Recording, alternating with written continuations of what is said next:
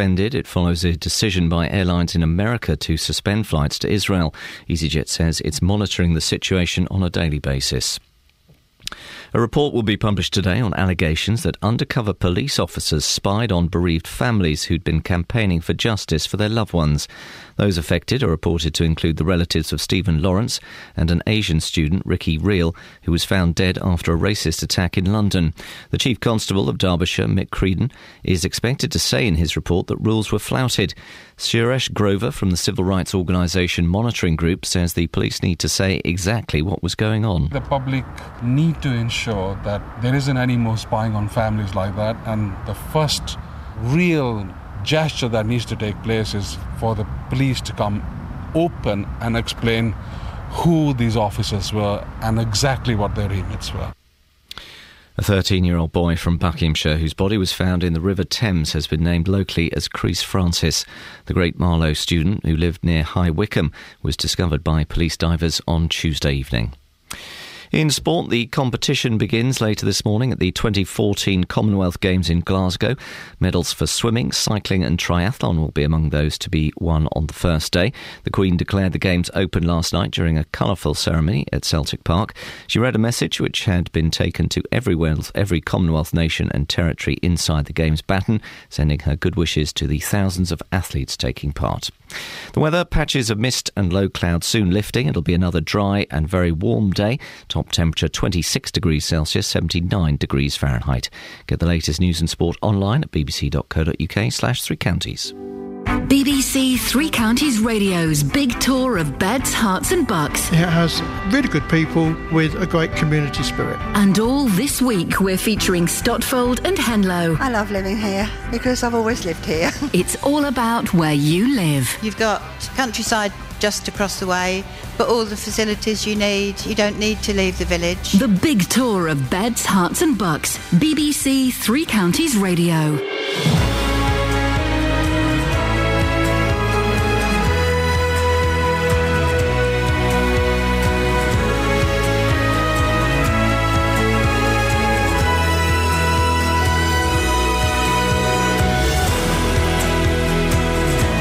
This is Iain Lee, BBC Three Counties Radio.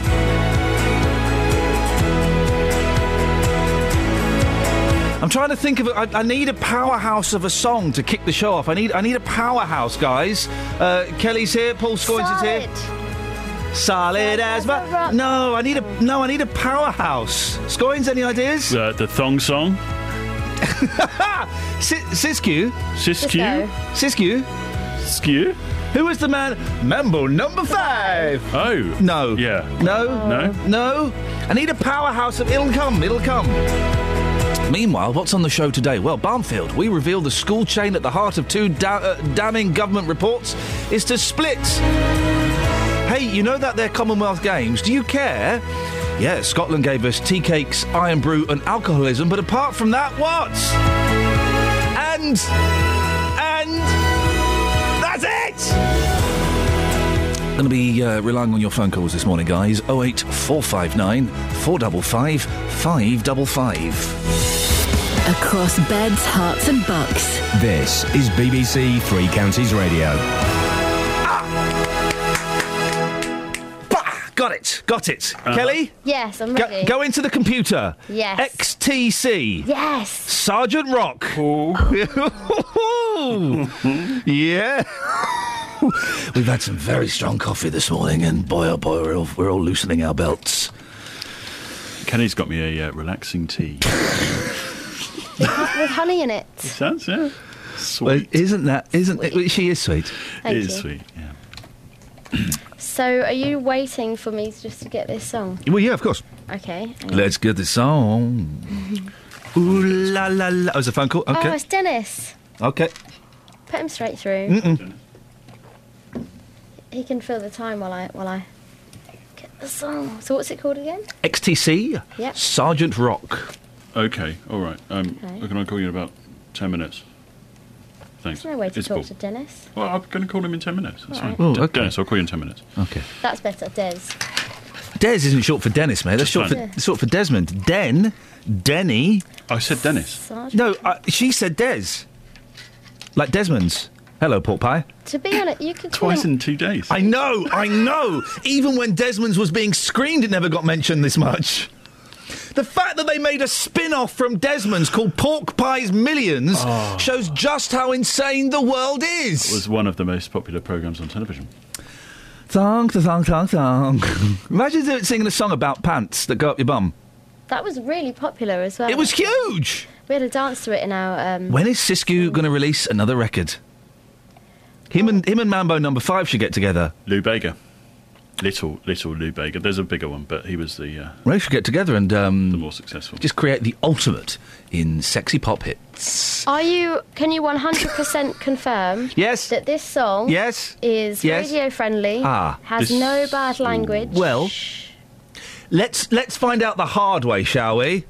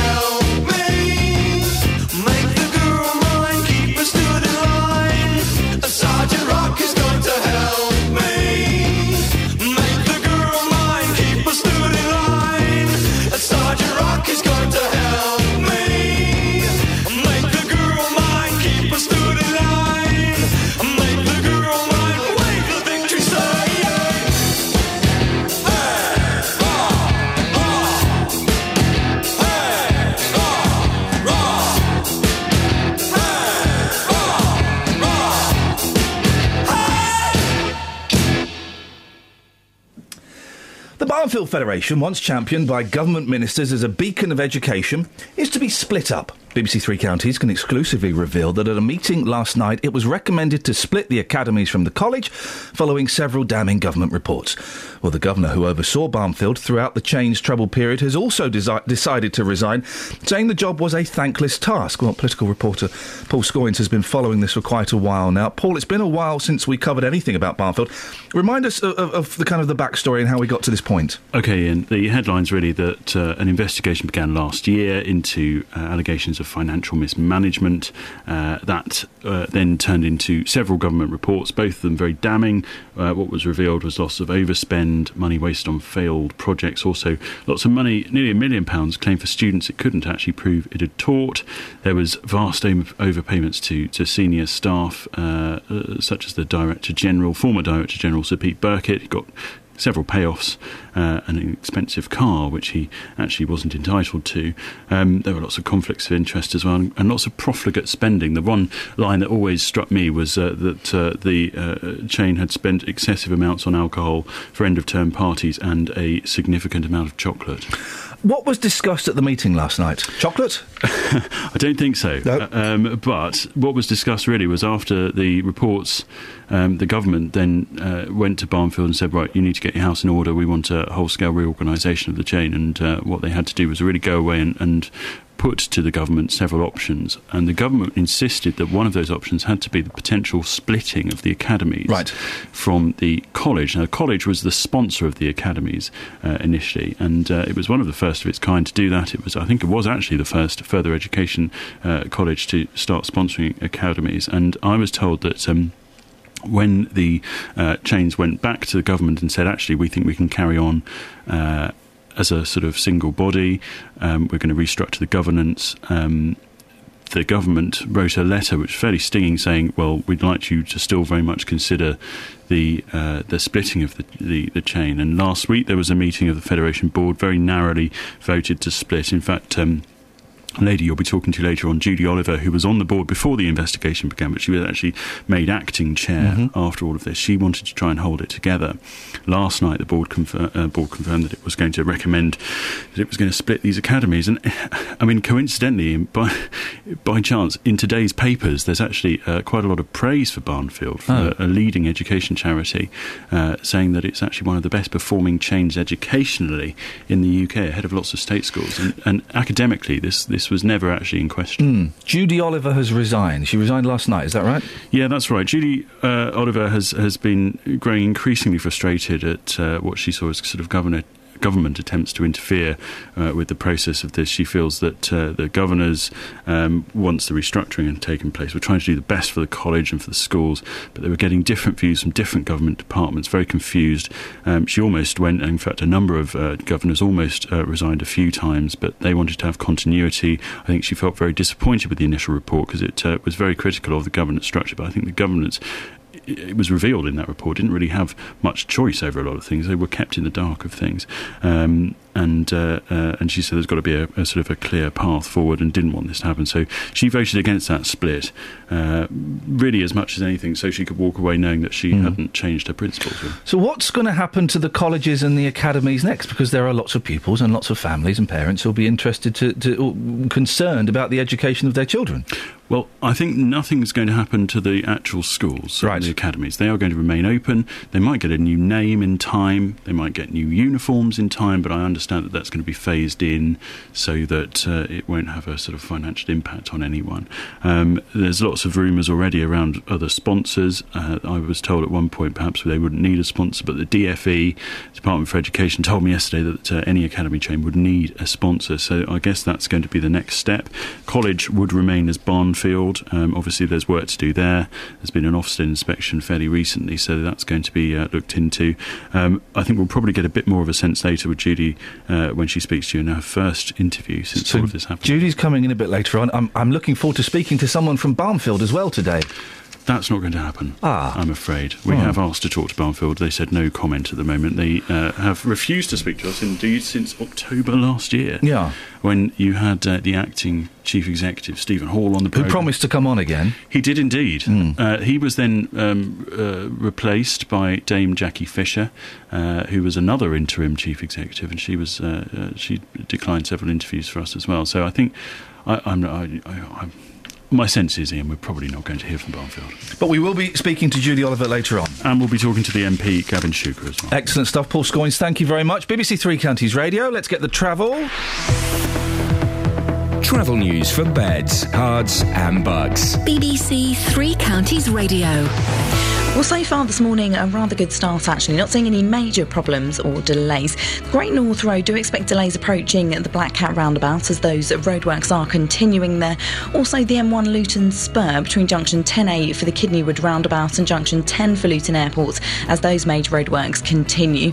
It is starting to get rather heavy at the moment on the North Orbital Road, just at the junction 21A roundabout there. So far on the trains, everything seems to be running well. No reported problems or delays. Nicola Richards, BBC Three Counties Radio. Nicola? Yeah. Yeah. Who's this Chris Golds fella? Legendary, isn't he? Well... Did you... Well, basically what I'm asking is, where the hell have you been for the past few days? On adventures. What a mysterious lady. 6:17, thereabouts. It's Thursday, the 24th of July. I'm Iain Lee. These are your headlines on BBC Three Counties Radio. Criticised education chain in Bedfordshire, the Barnfield Federation, is to be split up. A 13-year-old boy from Buckinghamshire whose body was found in the River Thames has been named locally as Carice Francis. And competition begins later this morning at the 2014 Commonwealth Games in Glasgow. BBC Three Counties Radio.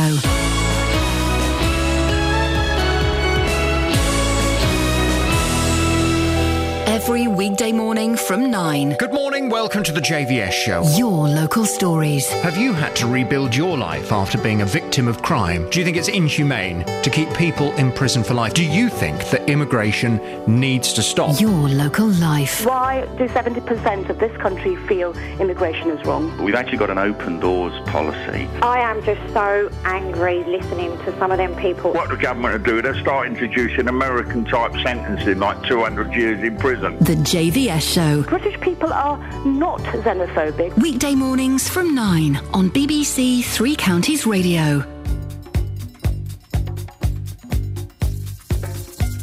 This is really funky music. This is funky. It's not proper funk, though. It's white funk, isn't it?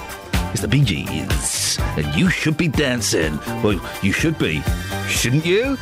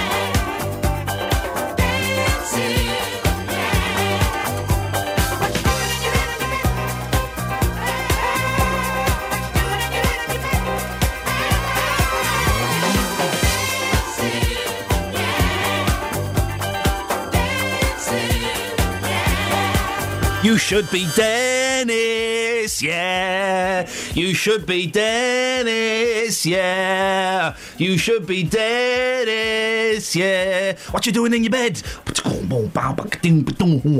you doing in your bed? I'm not in my bed. You should be Dennis, yes. You should be Dennis, yes.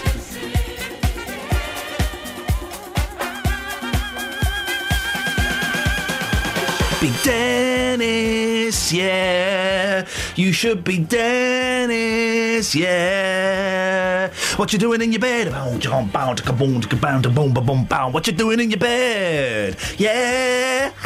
You should be Dennis, yeah.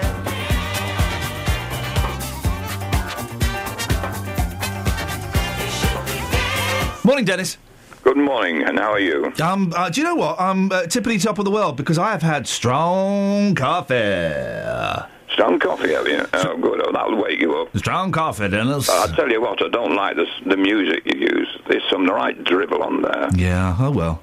You sound as though they're making it up badly. What, the Bee Gees? Whoever you were singing earlier on when I... XTC? When I first... Britain's Swindon's finest. No, you wanted something with power behind it. Yeah. I suggested Barbara Streisand on Don't Rain on My Parade. Oh, for goodness sakes, Dennis. She was a woman that could blast out a song. Yeah, I know she could. And she could sing well. She'd got a great voice. No, some of these things you put on there, they sound like schoolboys making up as they go along. Listen. And badly. Listen, Dennis, XTC, Swindon's finest, and Paul Scoynes, producer of the show, has given it the thumbs up, and that's good enough for me. Oh, poor Paul. He must be going deaf. Pardon? I said he must be going deaf to listen to that rubbish. Huh? Goodbye. Good morning. And good morning to the rest of Bedfordshire. Put the phone down now, please. Bye-bye. Wow, he has someone to put the phone down for him. Across beds, hearts and bucks. This is Iain Lee. BBC Three Counties Radio.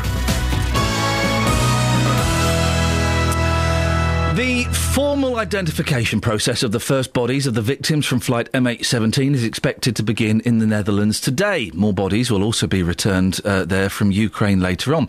Investigators in the UK will continue the work of retrieving information from the plane's black boxes. Well, we can get more details about this from our reporter Matt Leach. Matt, the process of receiving the bodies of the victims is to continue in the Netherlands. Yeah, that's right, Iain. Malaysia Airlines flight MH17 was, of course, en route from Amsterdam when it crashed in Ukraine, and about two-thirds of the 298 people who died were Dutch. Of course, many other nationalities, as we know, were on the plane as well, including 10 Britons. 40 bodies, the first 40 bodies, arrived in Eindhoven yesterday, and several hundred relatives stood at the airfield and the last post was played. The country held a day of mourning. The traffic stopped, bells rung, and people stood in silence. And a second round of flights is due to arrive later, and a similar welcome ceremony will be held at the airfield. And the work of identifying the bodies begins, I suppose. Yes, that's the next stage. The coffins carrying those bodies that arrived yesterday were put into hearses which left for the town of Hilversum, and that's where the formal identification work will go on. And forensic teams are expected to get on with that today. And the Dutch Prime Minister has warned the families that this is going to be a long process. He said that it could take weeks or indeed months. Oh dear. Well, the investigation into what happened also continues. And part of that involves the plane's black boxes, which are in the UK.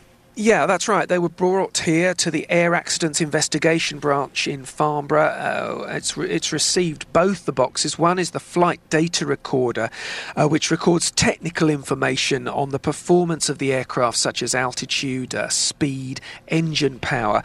And the other box, the cockpit voice recorder, as you can tell from the name, records sounds including the pilots' voices, what they say to each other, and all that will be looked at. And a spokesman for the Department for Transport said data from the two devices will be downloaded, retrieved by the experts at Farnborough, and then sent back to Dutch investigators for proper analysis. And of course, a significant amount of work needs to be done at the crash site, doesn't it? Yes, that's right. I mean, as people will have seen, it's all been a bit chaotic there, and Dutch crash investigators leading the inquiry say they haven't yet been able to visit the crash site because their safety hasn't been guaranteed. So they've been working from pictures of the site, that sort of thing. And the leader of the Russian separatists, Iain, in eastern Ukraine, Alexander Borodai, says he can't provide a complete guarantee of safety because it is a war zone, as he puts it, and he's denied obstructing investigations, saying claims he's trying to hide the truth are a slander. Matt, thank you very much indeed. Across beds, hearts and bucks. This is Iain Lee. BBC Three Counties Radio. We're very spoilt in this country because lots of other countries have had the good common sense to learn English, what with it being a very good language to learn. And I was speaking to a Dutch reporter yesterday who was at the airport when all of these, these bodies were being brought back. And we had a nice is an inappropriate word. We had a sort of a long interview, a long chat about what was going on, and he explained the situation and the importance and how sombre it was. And then when you pre-record these interviews, you finish it and you say, thanks very much for your time, I really appreciate it. And he said, did I sound serious enough?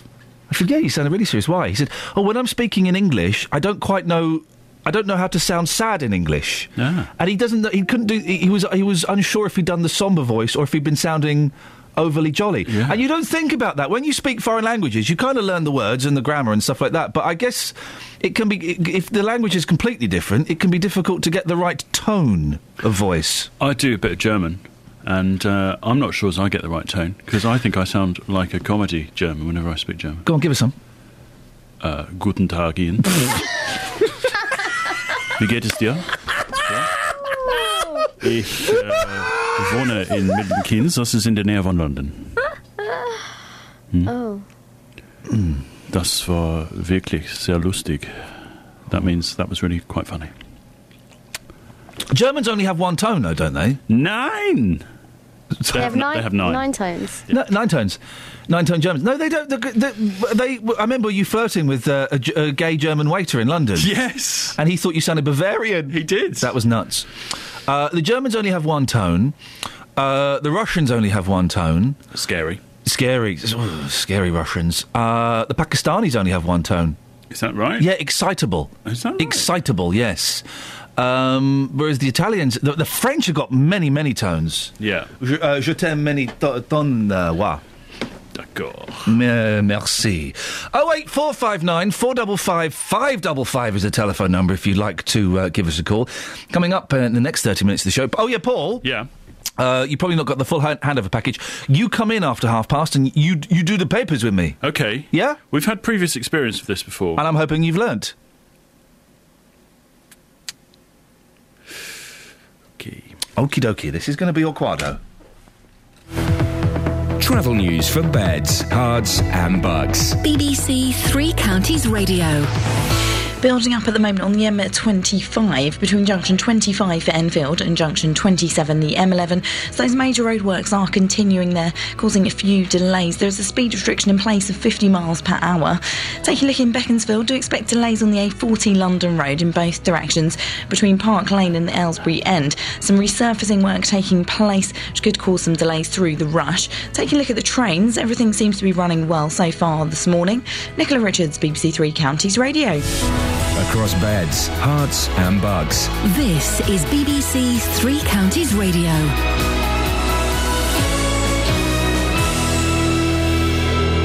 It's 6:30. I'm Tony Fisher. The headlines. BBC Three Counties can exclusively reveal the Barnfield Federation, the education chain in Bedfordshire, which was severely criticised in several government reports, is to be split up. A board meeting last night voted to separate the academies from the college, following nearly a year of turmoil at the Federation. EasyJet flights between Tel Aviv and Luton Airport remain suspended. It follows a decision by airlines in America to suspend flights to Israel. A 13-year-old boy from Buckinghamshire, whose body was found in the River Thames, has been named locally as Kyrese Francis. The Great Marlow school student who lived near High Wycombe was discovered by police divers on Tuesday evening. Three Counties Sports. BBC Three Counties Radio. Competition begins later this morning at the 2014 Commonwealth Games in Glasgow. Medals for swimming, cycling and triathlon will be among those to be won on the first day. The Queen declared the Games open last night during a colourful ceremony in the East End of the city. These members of the crowd were impressed by what they'd seen. I think we showed what Glasgow's about tonight. Brilliant city, brilliant people. It's a great atmosphere inside as well. Amazing. Very emotional. All the countries coming together in oneness. I mean, it was a great, spectacular show. Really felt like we were just a part of one human family. I've come all the way from New Zealand for this. It was fantastic, absolutely brilliant. Best bit was watching everyone come out. The big family of Commonwealth. I felt so patriotic to all these countries that I didn't even know. When the teams came out, we were, woohoo! We loved everyone. It was awesome. This afternoon, Olympic gold medalist Sir Bradley Wiggins returns to the track as part of England's cycling team pursuit squad. Elsewhere on day one of events in the Sir Chris Hoy Velodrome, Delhi 2010 veterans John Paul, Chris Pritchard and Callum Skinner are all in the Scottish squad for the men's team sprint. Golf, and Colin Montgomery will be looking for a unique treble when he tees off at the Senior Open Championship at Royal Porthcawl later this morning. Montgomery has already won this year's US Senior and Senior PGA title, and no one has ever won all three in a row. So is he playing as well as he ever has? Yeah, this is great. You know, you play as well. I think I'm playing now as well as I did in the 90s. When I was number 2 in the world. You know, you think, whoa, this is... Obviously, the course have got longer and what have you, but at the same time, technology has helped us all. I think I'm playing as well as I did in the 90s, and it's very exciting. That's your news and sport. Next full bulletin at 7. Call 08459 455 555. BBC Three Call Counties the Radio. number now. Paul Scoins joins me in the studio to look through the papers. Paul, what you got? Well, there was a story I saw in one of the papers about the Commonwealth Games athletes from Sri Lanka going for a training ride. This was apparently in the papers yesterday, though. It wasn't in the papers yesterday, but I did it on another radio station yesterday. The Commonwealth, the Sri Lankan... I'll tell you. It's technically in the papers. papers. The Sri Lankan cyclist team rode down one of Glasgow's busiest motorways, the M76, 72? One of the big ones. Something like that. OK. So, OK. In German, right, they have a special name for people who drive down the wrong way of motorways. They're called Geisterfahrers, which means ghost drivers. Imagine having something happen so often like that you need an actual word for it. You just imagine that. OK, have you got any stories from the papers? Fun stories from the papers, Paul. Over to you. Well, there's a story in the Telegraph. This will hit home with a lot of listeners who are horse riders. Budget chain Aldi is selling a range of equestrian clothing. Another story from the Telegraph, Iain. What? I didn't even know we got the Telegraph. Most expensive cup of tea has been purchased. I got some stories here. £21 million. That's a lot for tea. The Commonwealth Games opened last night, and let the fun and games begin with Nessie and Rod. When did Rod Stewart become? He's not Scottish. He's not a Scotch. Oh yeah, well, you live in Los Angeles. He's coming back to the UK though. For tax? No, for anti-tax, because he wants his kids to have a decent education. Oh, in the schools that I paid for, Rod. I paid for them schools, Rod. Anyway, if you saw the Commonwealth Games opening last night, apparently it was a complete and utter guff, and hosted by that famous Scot John Barrowman. He's so Scottish. He's too Scottish. Oh. He's so Scottish. He seems like he's Canadian. And he's okay. And there was a big gay kiss in it. Right, now listen, I don't quite understand why there was understand why there was a kiss of any sexuality at all. I don't quite get why you would want to do that. But the Daily Mail have done this weird thing that lots of people do now, is they're taking comment from Twitter as though that's news. Graham Love tweeted, "Nice touch with the kiss, taking aim at 42 of the 53 competing nations that criminalise homosexuality." But there was criticism of the ceremony itself, with one user, called Bob, declaring worst opening ceremony in history. Can we get Bob? Can we find one user called Bob? Who's the flippin' heck is Bob? I want to read journalists They had Rod Stewart. They had John Barrowman, who I just think is one of the most annoying people in the world. They had a woman dressed as a tea cake. And some iron brew. Is anyone really bothered about the... Apart from the BBC, is anyone bothered about the Commonwealth Games? Do you ever get back pain, Ian? I know you do. Sorry? Back pain. I do get back pain, yes. What do you do for it? Do you take a particular... like a tablet, maybe? Like a paracetamol? No. I normally go and see an osteopath.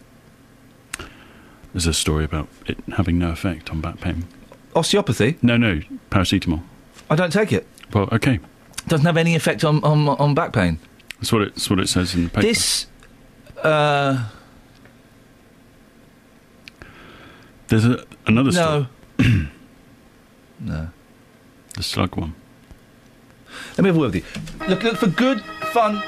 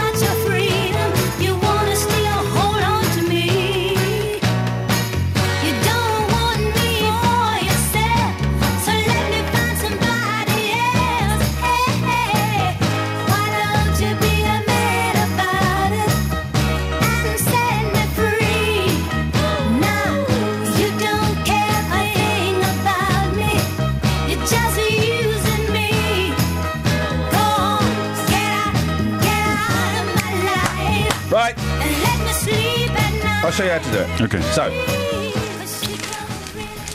hey, here's a good story. 08459 455 555 if you want to join me and my producer Paul looking at the papers. Phillips lunchtime lagers, the Queen's crustless sarnies and other royal secrets.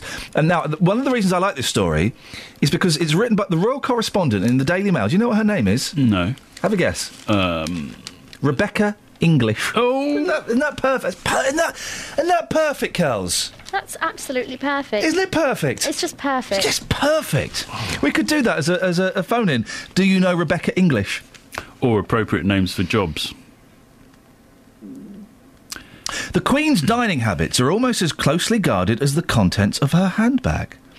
But a chef who's cooked for the monarchy has now revealed one of her culinary secrets. Absolutely no shellfish on foreign tours. That's very shellfish of her. Oh, well, it's sensible, I say. Can't trust it. Her Majesty does, however, have a penchant for jam pennies. Tiny, crustless, circular sandwiches. She shies away from anything that smells of garlic. What, France? And on Sunday, she likes to have a piece specially cut from the end of her roast. So she doesn't like her meat well done? What I like is you get nice... Does, I mean, sorry. Nice little... You get these little... I don't know what you call them, bits that are highlighted in the stories. Yes. And the one bit that's highlighted in this story is Prince Andrew likes mangoes. Hey! And a few other things. This story... Andrew, we finished that one, have we? Sorry, okay. Nope. This story, yes. Ian, in the Mail also has a particular area that's highlighted, and it says, "Not a happy situation, I'd like to kill him." And it's actually referring to a story about a farmer and his application for a solar farm, which his wife is objecting to. And that's happening in Surrey. I think I know how to do this. I ordered a record the other day, which has arrived. I think I know how to do it. I know how to. I've done work with people where it's lagged a bit before. We had a musical bed. What we're going to do is add a musical bed. Let me get into this bad boy now. Look, this is Floyd Kramer plays the Monkees. Okay. I have no idea who Floyd Kramer is. Kels, hello. Pick a monkey song and we'll use it as a musical bed. I quite like Last Train to Clarksville. Okay, that's track 4 on side 1. We'll use that as a musical bed and we'll just see if it adds a little bit of something to Scoinsy's doll. 1, 2, 3, 4. Okay, so this is. Okay, this should. Got it on the wrong speed. Okay.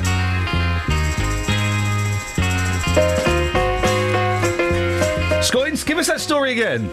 Okay, Ian, there's a story in the Mail, and it's talking about a husband and wife who are at loggerheads over an application that he's putting in for a solar farm that she's objecting to. That's brilliant, and they're married! That is brilliant! They're on the same farm, they're pictured together, and they're both smiling. Let me see the picture. There they are, look, the two of them there. Oh! She's saying no to the solar farm, and he's looking like, oh, what am I going to do with her? The music does help, actually. Doesn't it? Do another one, another one. You're on a roll here. Have you ever had a pet before? Yeah, I've got a cat. You've got pets now, right? Yeah, I've got a cat and a rabbit. Have you had a dog, more specifically? I had a dog about 20-odd years ago, yeah, Sophie. Did you ever look at other dogs in that time? What do you mean? Well, did Sophie get jealous of you looking at other dogs? I don't know, she was nuts. Every time we came home, she gets so excited, she'd urinate. Well, according to a study from the University of California, dogs actually do get jealous. Oh, hang on, the record's scratched. Oh. Carry on. If they spot you with a rival hound. What? Yeah, apparently a study found that dogs can experience envy, and when watching their owner with a potential rival, they snap, jump, paw and push to get attention focused back on them. They're really demanding little creatures, aren't they? Dogs are insane! I hate dogs. Really? The world would be a better place if we didn't have dogs and if we all owned cats. Dog owners, I think, are perverts. I'm inclined to agree. Oh, hang on, I've got scratch record. Oh. Could be the needle. You need to put a penny on it. Hang on. Paid a fortune for this. Here we go. I've got to say, this paper review is probably one of the best we've ever done, isn't it, Kels? It really, really is. I'm a chuckling and a chortling and I'm having a... Here we go, let's see if it gets past the scratch. Oh. Give us another story. I'll have to turn this off because this is scratched. So give us another story, Scoins. Well, there's a story that I've just seen. So it's about a baby with 4 grandparents, and all of which are 8 great-grandparents as well. Many young children would feel lucky, it says here, to have a full set of grandparents to spoil them on special occasions. But 8-week-old Olivia Baylock has much more. She's much more fortunate. She only has not only does she have 4 grandparents. I really need the music. She's also got 8 great-grandparents. She's got a big family, basically. She's got a big, old family.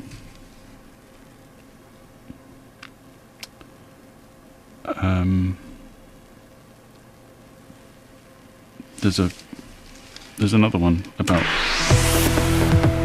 Travel news for beds, cards and bugs. BBC Three Counties Radio. The M1 heading southbound, looking rather heavy at the moment on the speed sensors between junction 12 for Flitwick and junction 11 at Dunstable Road. The M25 on camera looking heavy heading anti-clockwise just around junction 21, the M1. So far looking at the A414 seems to be moving rather freely just around the Park Street roundabout. The A1 Watford Way looking rather heavy moving heading southbound between Apex Corner and Mill Hill Circus. The M40, there's a lane closed at the moment due to bridge maintenance work just at junction 5 for Stokenchurch, so do expect delays there. Nicola Richards, BBC Three Counties Radio. Thank you very much. 6:46 or thereabouts. It's Thursday, the 24th of July. I'm Iain Lee. These are your headlines on BBC Three Counties Radio. Criticised education chain in Bedfordshire, the Barnfield Federation is to be split up. A 13-year-old boy from Buckinghamshire whose body was found in the River Thames has been named locally as Kyrese Francis. And competition begins later this morning at the 2014 Commonwealth Games in Glasgow. We're asking this morning, does anyone care? Let's get the weather. Here's Sarah. Beds, Herts and Bucks weather. BBC Three Counties Radio. Thanks very much indeed. Things are going to change in the coming days, but for today, looking at another lovely day, very warm once more. It could be a little bit too warm again for some people's taste, with temperatures well up in the 20s Celsius, 28, possibly 29, 28. Of course, is 82 in Fahrenheit. Bit of cloud coming through at times, but staying dry and very warm. The next few days, though, things are going to turn slowly cooler. We've got a bit more in the way of cloud for tomorrow and a high of 25 or 26 Celsius. 25 degrees on Saturday and quite a bit of cloud, but some bright spells at times. The running risk of showers, actually, as we go through the second half of the weekend. Certainly for Sunday, a good chance perhaps of picking one up if you are moving around the three counties. And a top temperature of 21 or 22 degrees, but it looks like we'll be dry and settled for Monday. So a slow decline in terms of the temperatures and the risk of picking up a few showers in the second half of the weekend. But for today, top temperature of 27 or 28 degrees once more.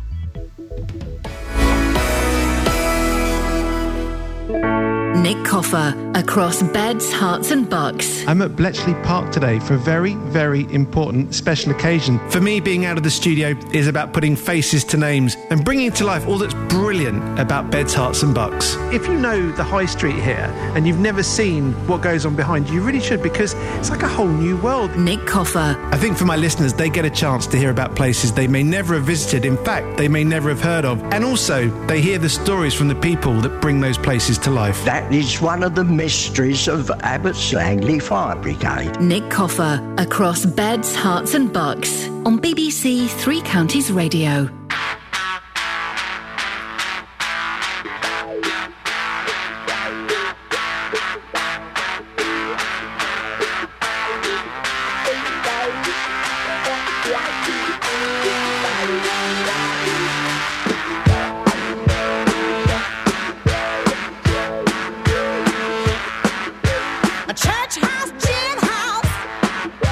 Schoolhouse, outhouse, on highway number 9.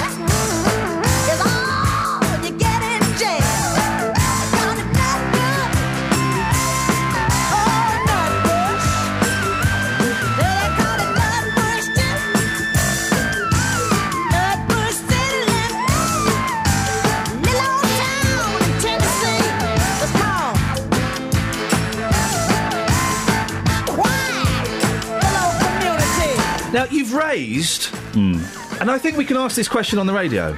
Really? I think we can ask this question on the radio. Felt a bit off air. Well, no, I'm going to... Justin. Yes. Well, OK. I'm looking forward to this. No, I genuinely think we can ask this question, OK? Come on. Because popular culture, a lot of popular culture has been tarnished recently by activities of celebrities that we've looked up to in the past. OK? And this is a genuine question, OK? And I can understand, and it is an uncomfortable question to ask, but it's a genuine question I think we can ask. And Dealey, I know you'll treat it with the respect it deserves. Yes. Can we play the stylophone anymore? Can we use a stylophone anymore? It's so it's so associated with Rolf Harris, even though he didn't invent it. He was just I think he may have had shares in the company. I don't know. Yeah, I think he was a major sort of promoter. He was a big promoter of it, definitely. Can we play the stylophone anymore? I think you'll be okay with that one. You reckon? Yeah, I think so. I mean, the other week we spoke about should we be playing Rolf Harris songs, and yes, some people absolutely love those songs, but of course the meaning for them has gone, and they wouldn't want to hear them. But when it comes to a stylophone, I think you will be okay with that one, actually. 08459 455 555. You see, Paul, I handled it sensitively. You did. I should have given you the respect. You should have given me... Yeah. I tell you what we're going to do, Paul, just because... every time you talk... Yeah. Let's get a bit of fun music. Every time you talk, Scoyne, so say something. Well, we're... Hey. It lifts him, doesn't it? It's great. You don't need it, Justin. No, I don't know. You lift yourself. Yes. Now... Are we going to go to Justin now?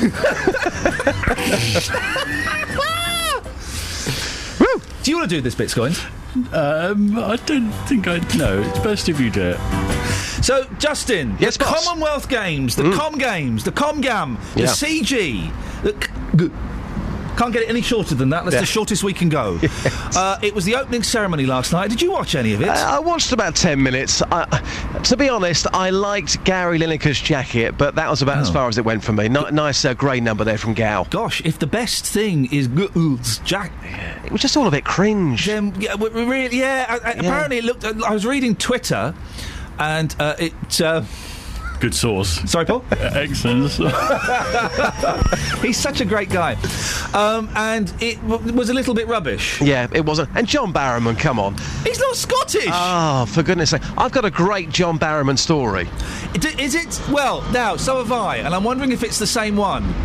You go first. Well, can you... I can't tell mine on the air. I think we probably need to get this checked beforehand. No. I deal in fact, not fiction. Well, if it's not true, sue me, John. I deal in fact, not fiction. Yes. Don't lay down a suing challenge on Paul Scoyne's first day as permanent producer. I deal in fact, not fiction, and my John Barrowman story is similar to the Errol Flynn story and similar to the Roddy McDowall story. Right. My one involves a hotel. Probably best we leave it there. No, I can tell it. No, I can't tell this one. Okay, I'm hovering over your fader. Okay, so, about, 3 years ago, I was staying in a Caribbean hotel. John Barrowman was there about a week before me, and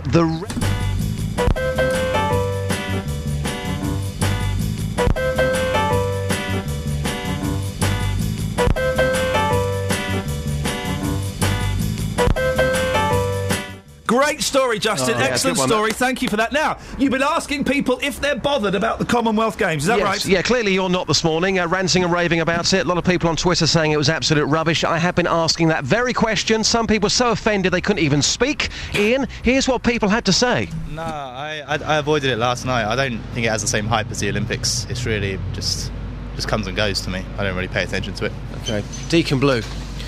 Scotland gave the world Deacon Blue. What else did they give to this planet? Oh, you can't ask me that. What else did they give to this planet? The show ends at 9. Loch Ness Monster. Okay, thank you. That's all I got, right? Morning, boss. Do you care about the Commonwealth Games? I'm not making any comments. Just a yes or no? I'm not making any comments. Oh. It's only one question, though, sir. I'm sorry. It clearly offends you. Thanks very much. Thank you.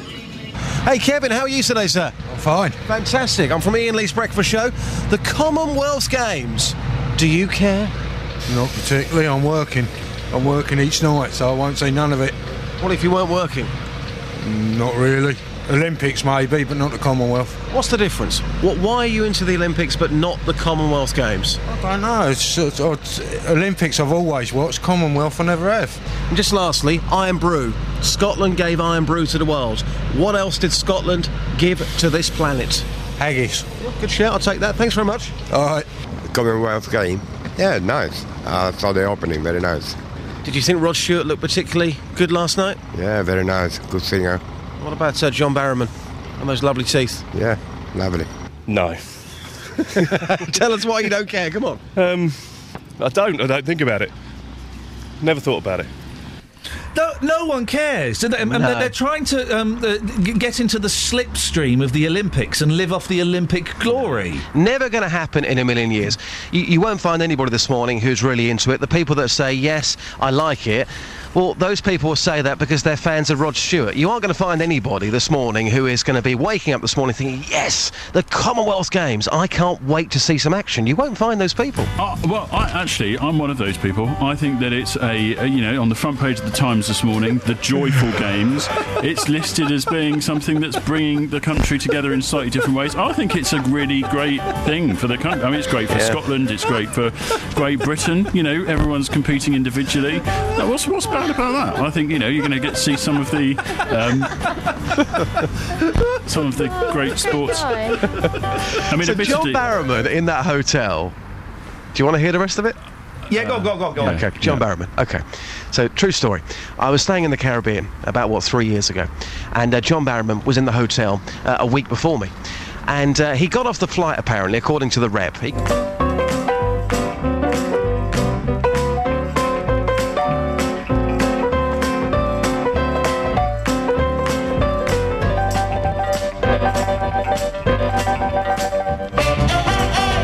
Great story, Justin. Thank you, mate. Cheers, boss. Bye-bye. Ta-ta. There we go. Excellent stuff, indeed. Got one more story for us, Scoins?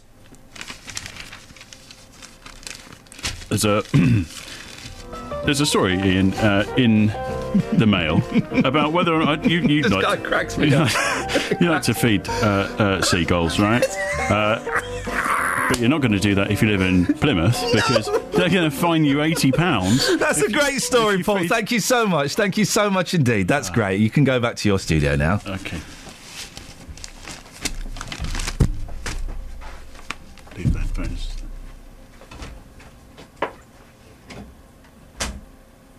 It's going to be tough, but we'll get used to it. Right, 08459 455 555 is the telephone number if you want to give us a call. Is anybody interested in the Commonwealth Games? It's a poor man's Olympics, isn't it? And Justin's asking a good question. What on earth has Scotland ever done for us, guys?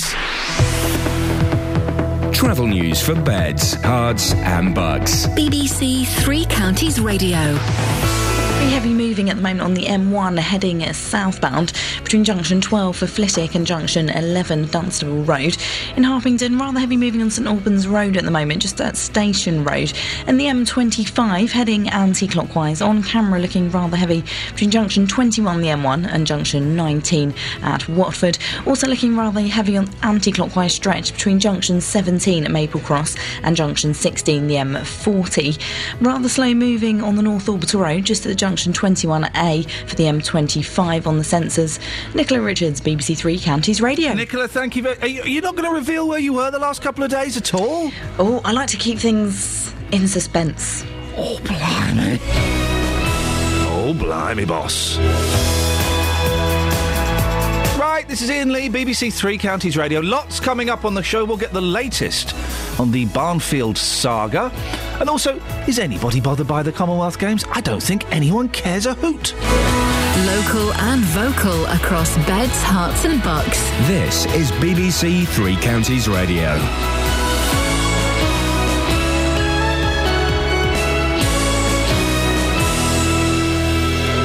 7 o'clock, I'm Tony Fisher. The headlines: criticised education chain in Bedfordshire to be split up, boy who drowned in Buckinghamshire named, and Commonwealth Games gets underway this morning. BBC Three Counties Radio.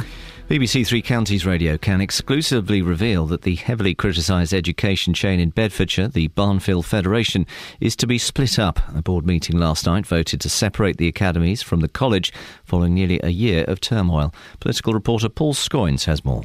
Championed by government, when it was created in 2007, the Barnfield Federation grew to include secondary and primary academies, a free school and the college, which was the original sponsor. But financial mismanagement and two severely critical government reports about its structure meant the Federation was forced to reassess how it operated.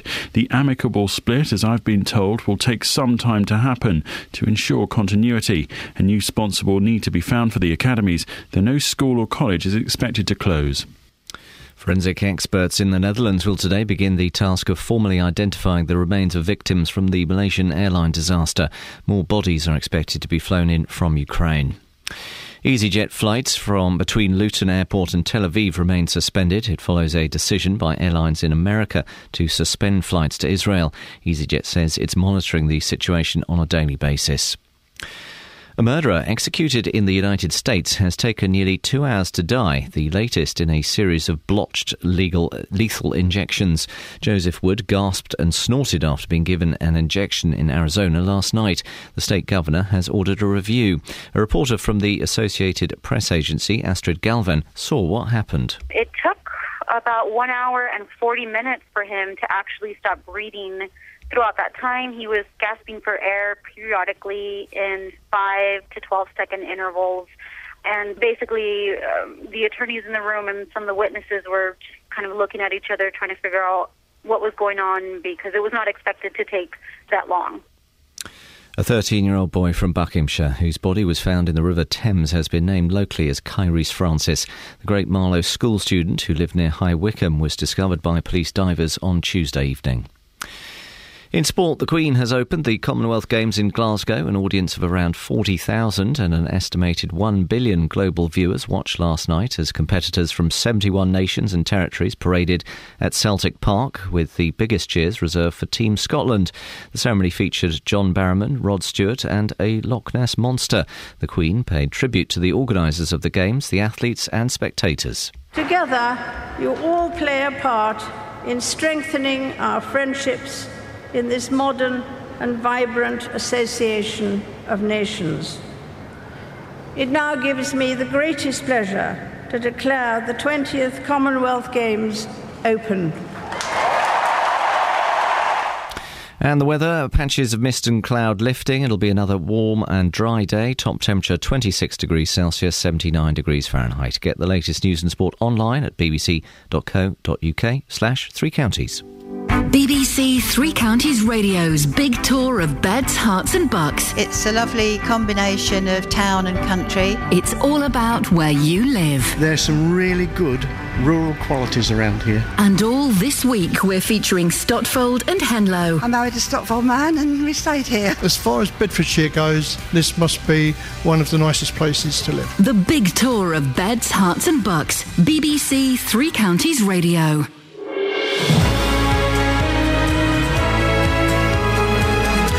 This is Iain Lee, BBC Three Counties Radio. It's coming up to 4 minutes past 7. Lots to talk about on the show this morning, including Barnfield. It's a story we've spoken about, well, for quite a while, and we can reveal that the school chain at the heart of two damning government reports is to split. The Commonwealth Games started last night. Does anybody actually care about the Commonwealth Games? It's a poor man's Olympics, isn't it? If you want to get in touch, you can. You can give me a call, 08 459 455 555, or you can email ian.lee@bbc.co.uk. Across beds, hearts and bucks. This is BBC Three Counties Radio. On the subject of what has Scotland ever given to us, Pitcher Phil has emailed in. Scotland gave us the greatest TV sitcom ever, Still Game. Still Game? Really? No.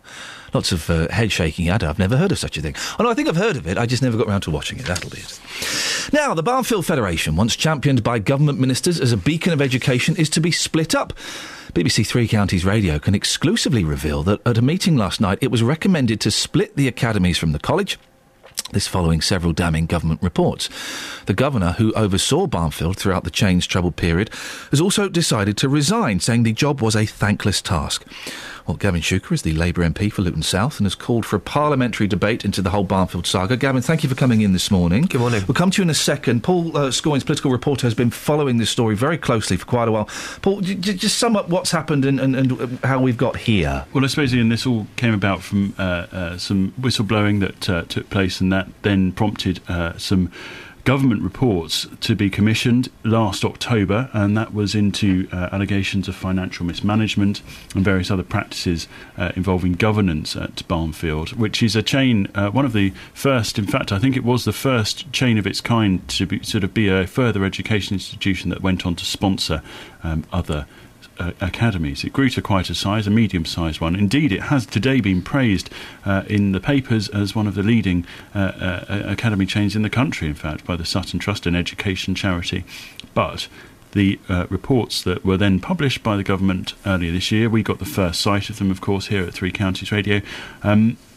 They were fairly damning, and they revealed widespread overspends, claiming lots of money, about £1 million for students they didn't actually have. There were also tales of just a really very complicated management structure. And the standards of education weren't in question, were they? No, it was the management. This was a purely behind the scenes investigation. Actually, it was all relating to stuff that actually, if you're a student or a parent of someone at Barnfield, you wouldn't have known really. Although there were some practices that did sort of begin to leach into the education system. So a lot of teaching of certain courses. Sometimes there were teachers taking courses to bump up the numbers according to the report. So there were talks of sort of the way that the former Director General left the organisation. He was given several payoffs that he really wasn't entitled to. He didn't ask for them, so that was criticised. So then after that, the government ordered Barnfield to restructure the whole organisation. They went away and had a look, and I think there really was a genuine sense that they could do something. I think the governor, who has now resigned, Julie Oliver, she really wanted to try and keep Barnfield together. I think her sense was that they were being hampered by government, and actually the sort of interference from several government departments, because it was very complicated. You had the Department for Business and the Department for Education both doing separate reports. It was all very complicated indeed in the way it was investigated. Well, look, Gavin Shuker is here. Gavin, what's your reaction to this story that it's splitting up? Well, I'm sure these reports are correct, and if they are, that actually the college itself, the original education institution, is going to split from the chain of academies at the schools in the town, I think that's probably a welcome step. None of this is easy, but certainly we were very much concerned over the period of the last 2 or 3 years that resources were being taken out of the college, which is a really, really important institution in our town, to try and bolster what's going on in the in the schools and the academies. Don't forget, the start of this general election period back in 2010, Barnfield was a college and 2 secondary schools, and that seemed to work quite well. It went on a massive spree of gobbling up schools, institutions, primary schools and otherwise, and from that so much has come. I think it's time to get back to real basics for Barnfield, focusing on getting the quality of learning at the college up, and government of course has to answer the question of what's going to happen to these schools now. Well, let's theorise a bit. What is going to happen to these schools? Because obviously parents will be really concerned for the future of their children's education, won't they? I think that's right. And whatever changes we see now, we're going to have to make sure we don't have major uniform overhauls. We don't have people asking big questions about who the sponsor of these academies are. Ultimately, though, it comes down to this, that actually there used to be a model of delivering schools whereby people locally were democratically accountable for the quality of the education and what's going on. Since 2010, what has happened is Michael Gove, who's now gone, of course, having changed fundamentally the way the system works, has tried to centralise everything. He's tried to have a direct relationship with every single school. And what we've seen, whether it's the Birmingham case, whether it's the situation here in Luton, is that accountability breaks down, and you're left with very little recourse when you've got something going wrong. Many of the stories that you have reported on this station have been around people trying to whistleblow and being unable to do so.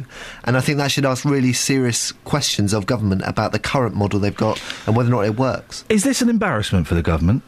I think it is. I think the fact that they were slow to respond in the first place, I think the fact that there were serious concerns going around the town for a significant period of time under this government, and the fact that ultimately, I mean, time will tell exactly how this split will come about, but there isn't much clarity from government, and government is who these schools and colleges are ultimately accountable to.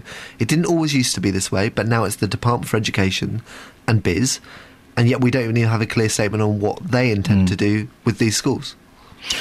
Your debate, you're calling for a parliamentary debate into the whole situation. Is that still going to happen? What's the plan? We very much hope so. I mean, ultimately, my focus as a Luton-based MP is to make sure that we have a decent and successful outcome for kids at school and at college.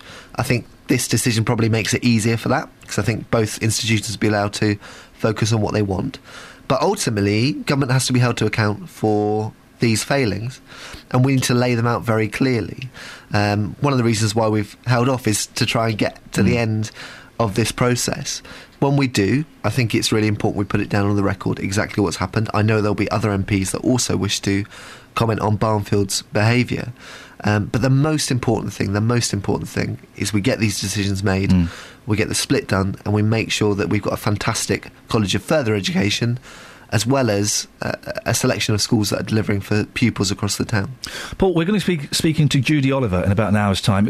Who is she and why is she important in this in the Barnfield setup? Well, Judy was a governor at Barnfield before this all sort of erupted, if you like, and when the sort of immediate aftermath, she was then asked if she could be the acting sort of chair of the sort of federation's board, and she said okay. I mean, she's got a background in sort of management training and leadership training, and I think she genuinely felt that she might be able to just help steer the ship through a difficult course. And I think the thing that's got her quite frustrated in all of this, and indeed there have been several times throughout this process where actually I understand that the whole board of governors were going to resign en masse, almost at the sort of frustration that they felt that they were going through with the government, and being told one week that by one inspector that you'd be able to stay together, and the next week being told that actually we want to see a split on the table. I think they really just didn't know which way to turn, and I think for her last night to step down, I think was the end of a fairly kind of rocky journey. And she did then yesterday for the first time send a tweet saying that she was stepping down, and it had been a thankless task, and that she was probably not going to do anything in the public service again. And I think she actually went into this with the intentions of trying to do her bit, if you like. And I think that certainly from her comments that she's made, that perhaps that actually being a governor is quite a tough job, and certainly in this instance there wasn't much reward for it. Gavin? I think it's significant that Judy is willing to come on and discuss the situation at Barnfield, but Sir Peter Burkitt, the former Director General of the Federation, isn't. I think that's a real concern, actually. We do need to get to the bottom of what's happened here. It has been a long-term and a long-running issue. There's been allegations of financial impropriety and, of course, governance issues as well. And I think it just raises that wider question, what was known, when was it known, who is going to be held to account? Because right now we are looking at carnage across our town in terms of the education institutions, absolutely trying to sort that out. But who is accountable? That should be the question people should be asking. Who is accountable for this, and who is responsible? And right now we don't have that answer. And let's not forget, Iain, that this is an education federation that teaches a large proportion of children in Luton. I think it's about 1 in 5, so it's a high number. And there was a police investigation into this. There were calls from Herts Police, because Barnfield is technically based in Harpenden. There were calls, and they had a look into it. There was nothing found. They found that there was nowhere that they could take the investigation. But there's certainly more questions to answer. And I have asked to speak to Barnfield. They've said no comment. I've tried to contact Sir Peter, Burkitt, and indeed we did once have an interview lined up with him. He was all set to talk to us, and then, wasn't it 2 o'clock in the morning or something? 3:30. 3:30 in the morning, we got an email saying, I can't at the moment, I'm afraid. There's a confidentiality agreement, he said, that he'd signed at the end of this. I have made several attempts since June to contact him again, and he's not responded. OK. Paul, thank you. Gavin Shuker, thank you very much. Labour MP for Luton South. 08459 455 555.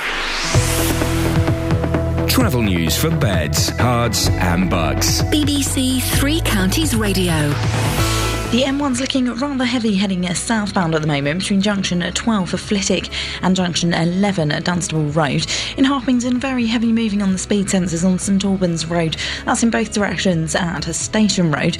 And the M25 heading anti-clockwise, rather heavy moving on camera between junction 21 the M1 and junction 19 for Watford. Also rather heavy heading anti-clockwise between junction 17 at Maple Cross and junction 16 the M40. Queuing at the moment on the A1 heading southbound between Stirling Corner and Boreham Wood. So far, no reported problems on the trains. Nicola Richards, BBC Three Counties Radio. Nicola, thank you very much indeed. 7:16, it's Thursday the 24th of July. I'm Iain Lee. These are your headlines on BBC Three Counties Radio. The MP for Luton South, Gavin Shuker, has welcomed the decision to split up the heavily criticised education chain, the Barnfield Federation. A 13-year-old boy from Buckinghamshire, whose body was found in the River Thames, has been named locally as Kyrese Francis. And competition begins later this morning at the 2014 Commonwealth Games in Glasgow. BBC Three Counties Radio.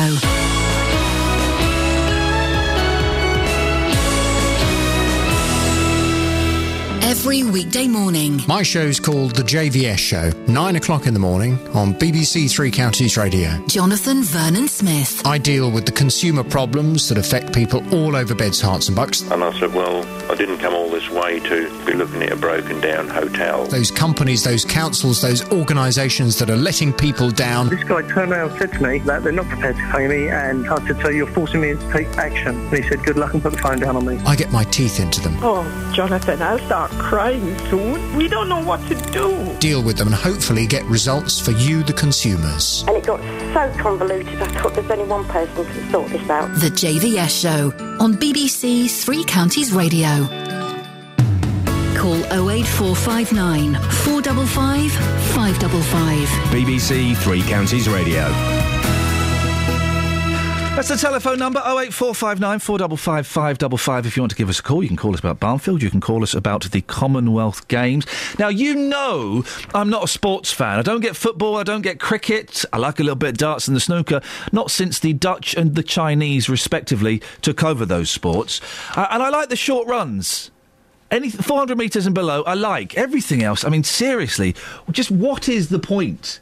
It serves no purpose whatsoever. So the Commonwealth Games, 11 days of countries we invaded and took over, not doing very well. It just doesn't really appeal to me. Sky, does it appeal to you? I like a bit of sport. You know me. I like a bit of sport. I'm particularly looking forward to the cycling.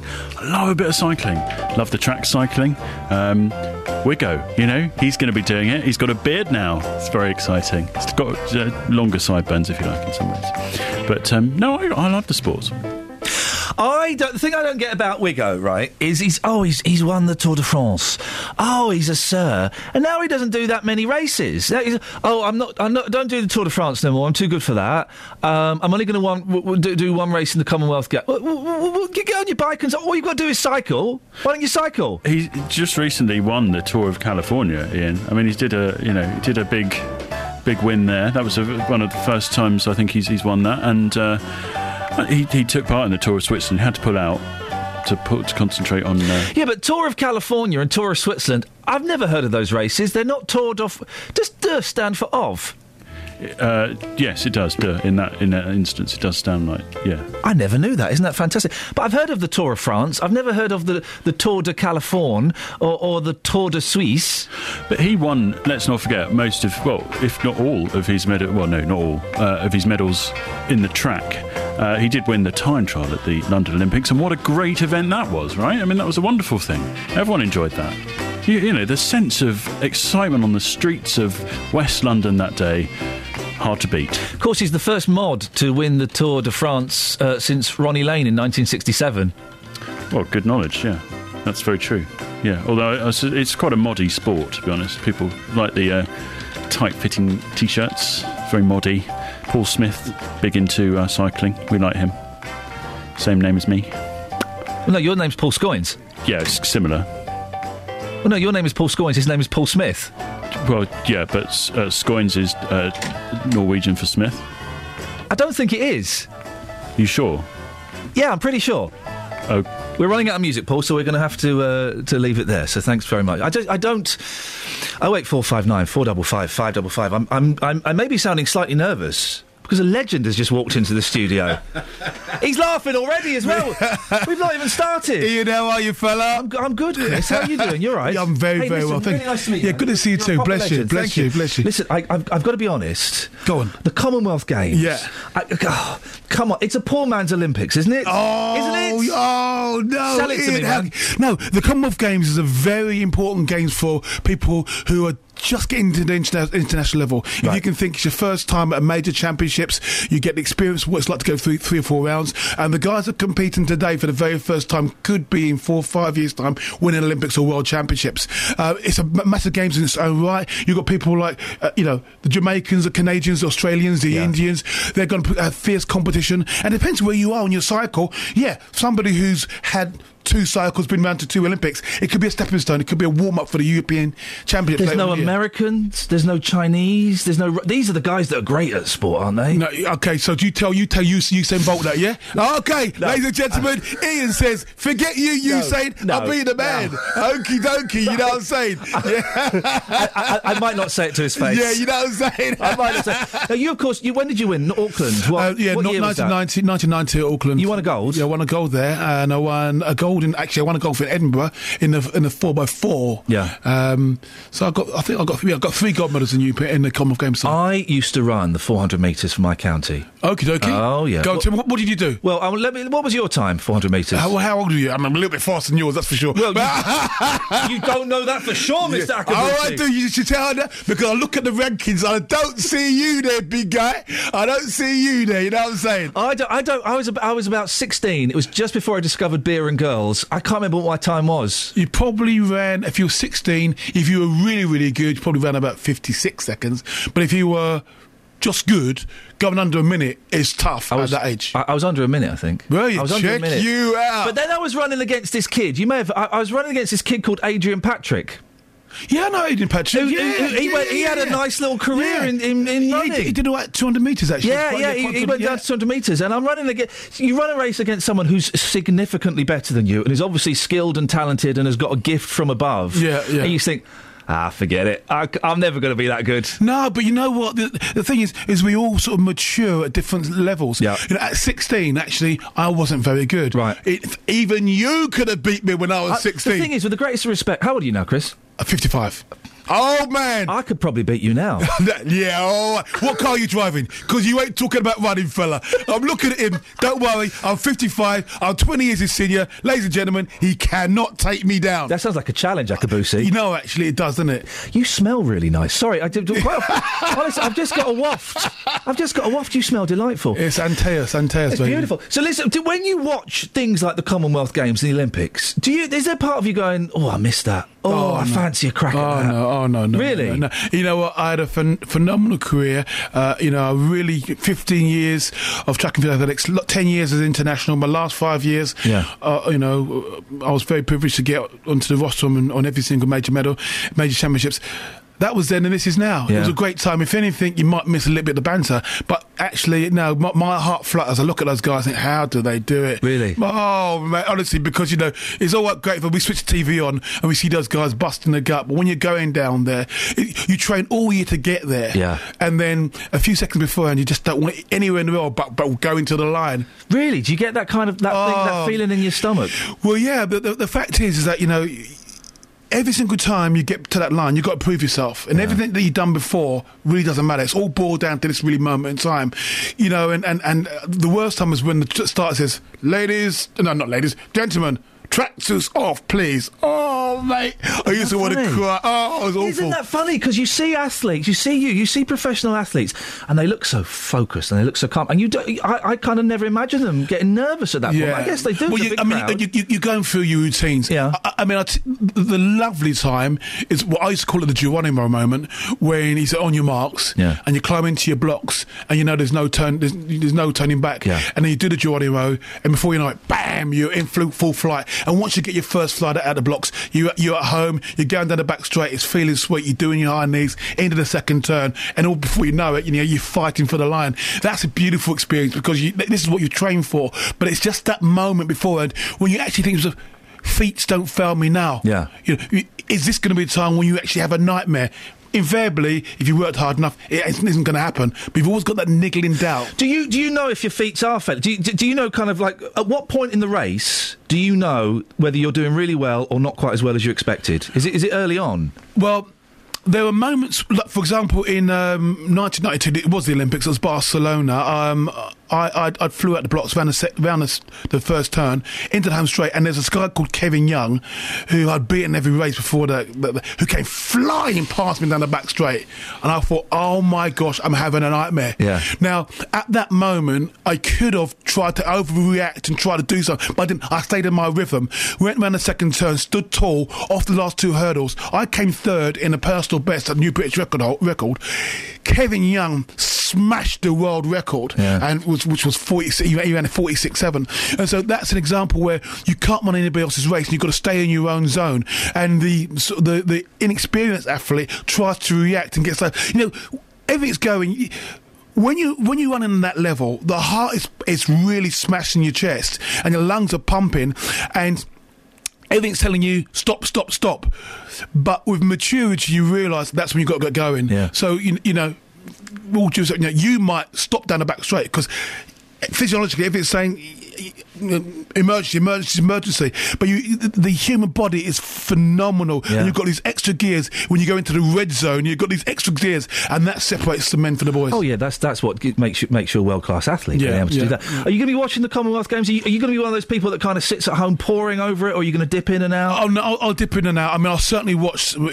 Say like Di Green, he's a Welshman. He's running my event, the 400 hurdles. I'll definitely be watching that. Yeah. The 400 I'll watch. I'll watch the sprint relays. I'll watch things like the boxing.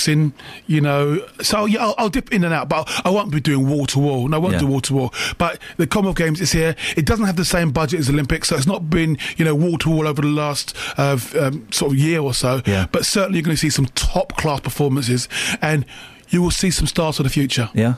Yeah, for sure. For sure. Chris, it's so nice to meet you, mate. I know we kind of just grabbed you as you were going past. Yeah. So I really appreciate you popping in. Thank you, boss. Bless you, Ian, mate. Good luck, mate. All right, take care. Thank you very much. Bless you, father. I will see you on the racing track soon, don't you? Oh, righty, all right. There you go. He's an old man, Scoins. I can beat him. He's 55. He's a granddad.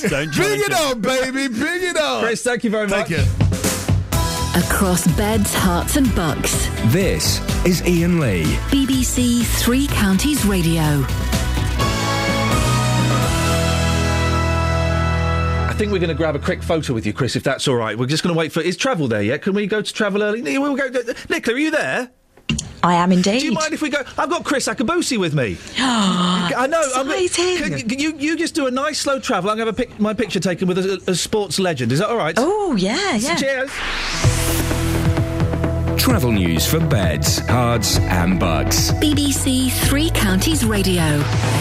The M1 heading southbound, rather heavy moving at the moment on the speed sensors between junction 13 for Bedford and junction 11 at Dunstable Road. In Harpington, looking very slow moving as well on St Albans Road at Station Road. Taking a look at the M25 heading anti-clockwise, rather heavy moving between junction 21 the M1 and junction 19 at Watford on camera, and very heavy moving as well on the North Orbital Road just around junction 21A for the roundabout there. The M25 also heading anti-clockwise, heavy between 17 at Maple Cross and junction 16 the M40, and it's queuing on the A1 heading southbound at Stirling Corner. Taking a look at the trains, no reported problems or delays. Nicola Richards, BBC Three Counties Radio. Nicola, thank you very much. Picture taken. We'll tweet that at BBC 3CR, at Iain Lee, if you want to have a little bit. What a nice gentleman. He's not sold the Commonwealth Games to me. But I feel bad dissing it now because he was so nice and so enthusiastic. He smelled amazing. Really? Did you get a whiff of Akabusi? A brief whiff.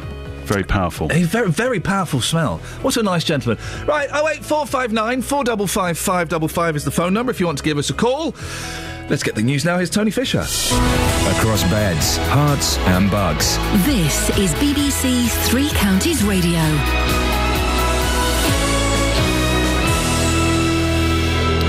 Headlines at 7:30. The MP for Luton South, Gavin Shuker, has welcomed the decision to split up the heavily criticised education chain, the Barnfield Federation. Board meeting last night voted to separate the academies from the college, following several damning government reports. EasyJet flights between Luton Airport and Tel Aviv remain suspended. It follows a decision by airlines in America to suspend flights to Israel. The parents of a severely autistic man from Milton Keynes are starting a petition to get free respite care for people who can't afford it. Paul and Sarah Ridley were having care breaks funded by the council, but recently had them withdrawn. Three Counties Sports. BBC Three Counties Radio. Competition begins later this morning at the 2014 Commonwealth Games in Glasgow. Medals for swimming, cycling and triathlon will be among those to be won on the first day. The Queen declared the Games open last night during a colourful ceremony in the East End of the city. These members of the crowd were impressed by what they'd seen. I think we showed what Glasgow's about tonight. Brilliant city, brilliant people. Great atmosphere inside as well. Amazing. Very emotional. All the countries coming together in oneness. I mean, it was a great, spectacular show. Really felt like we were just a part of one human family. I've come all the way from New Zealand for this. It was fantastic, absolutely brilliant. Best bit was watching everyone come out. The big family of Commonwealth. I felt so patriotic to all these countries that I didn't even know.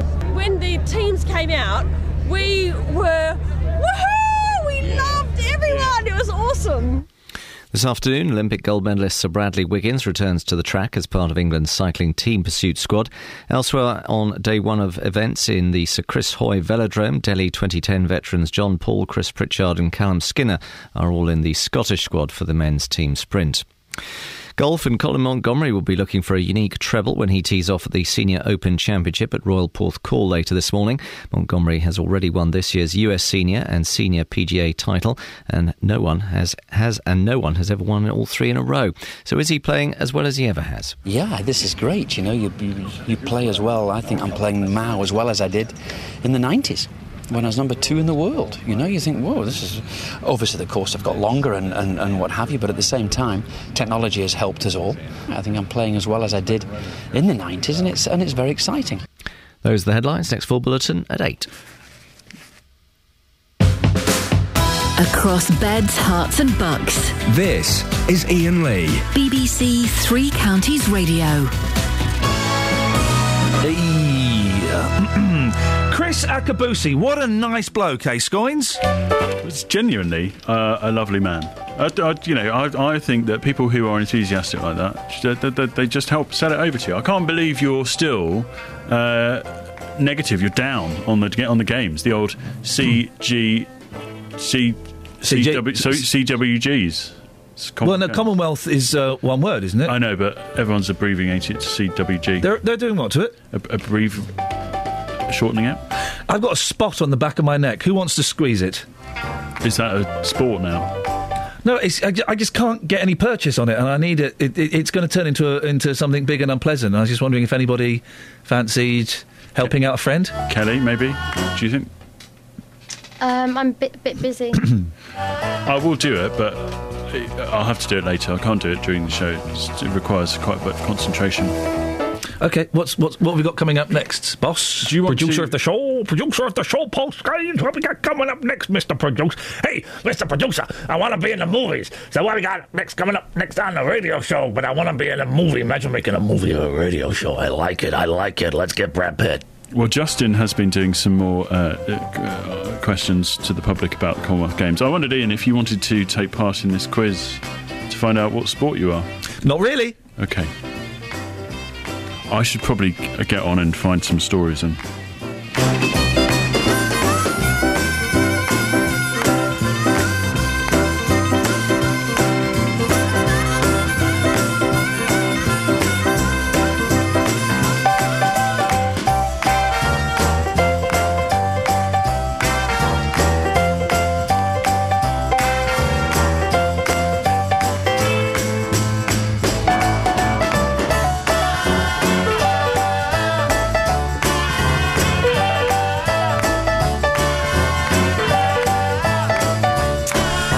Tony, BBC Three Counties Radio, as the new regime sails into the sunset.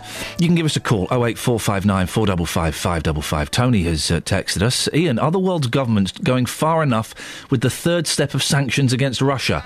I don't think so. We need to go further. Hang on a second. I don't think this person's making a serious point.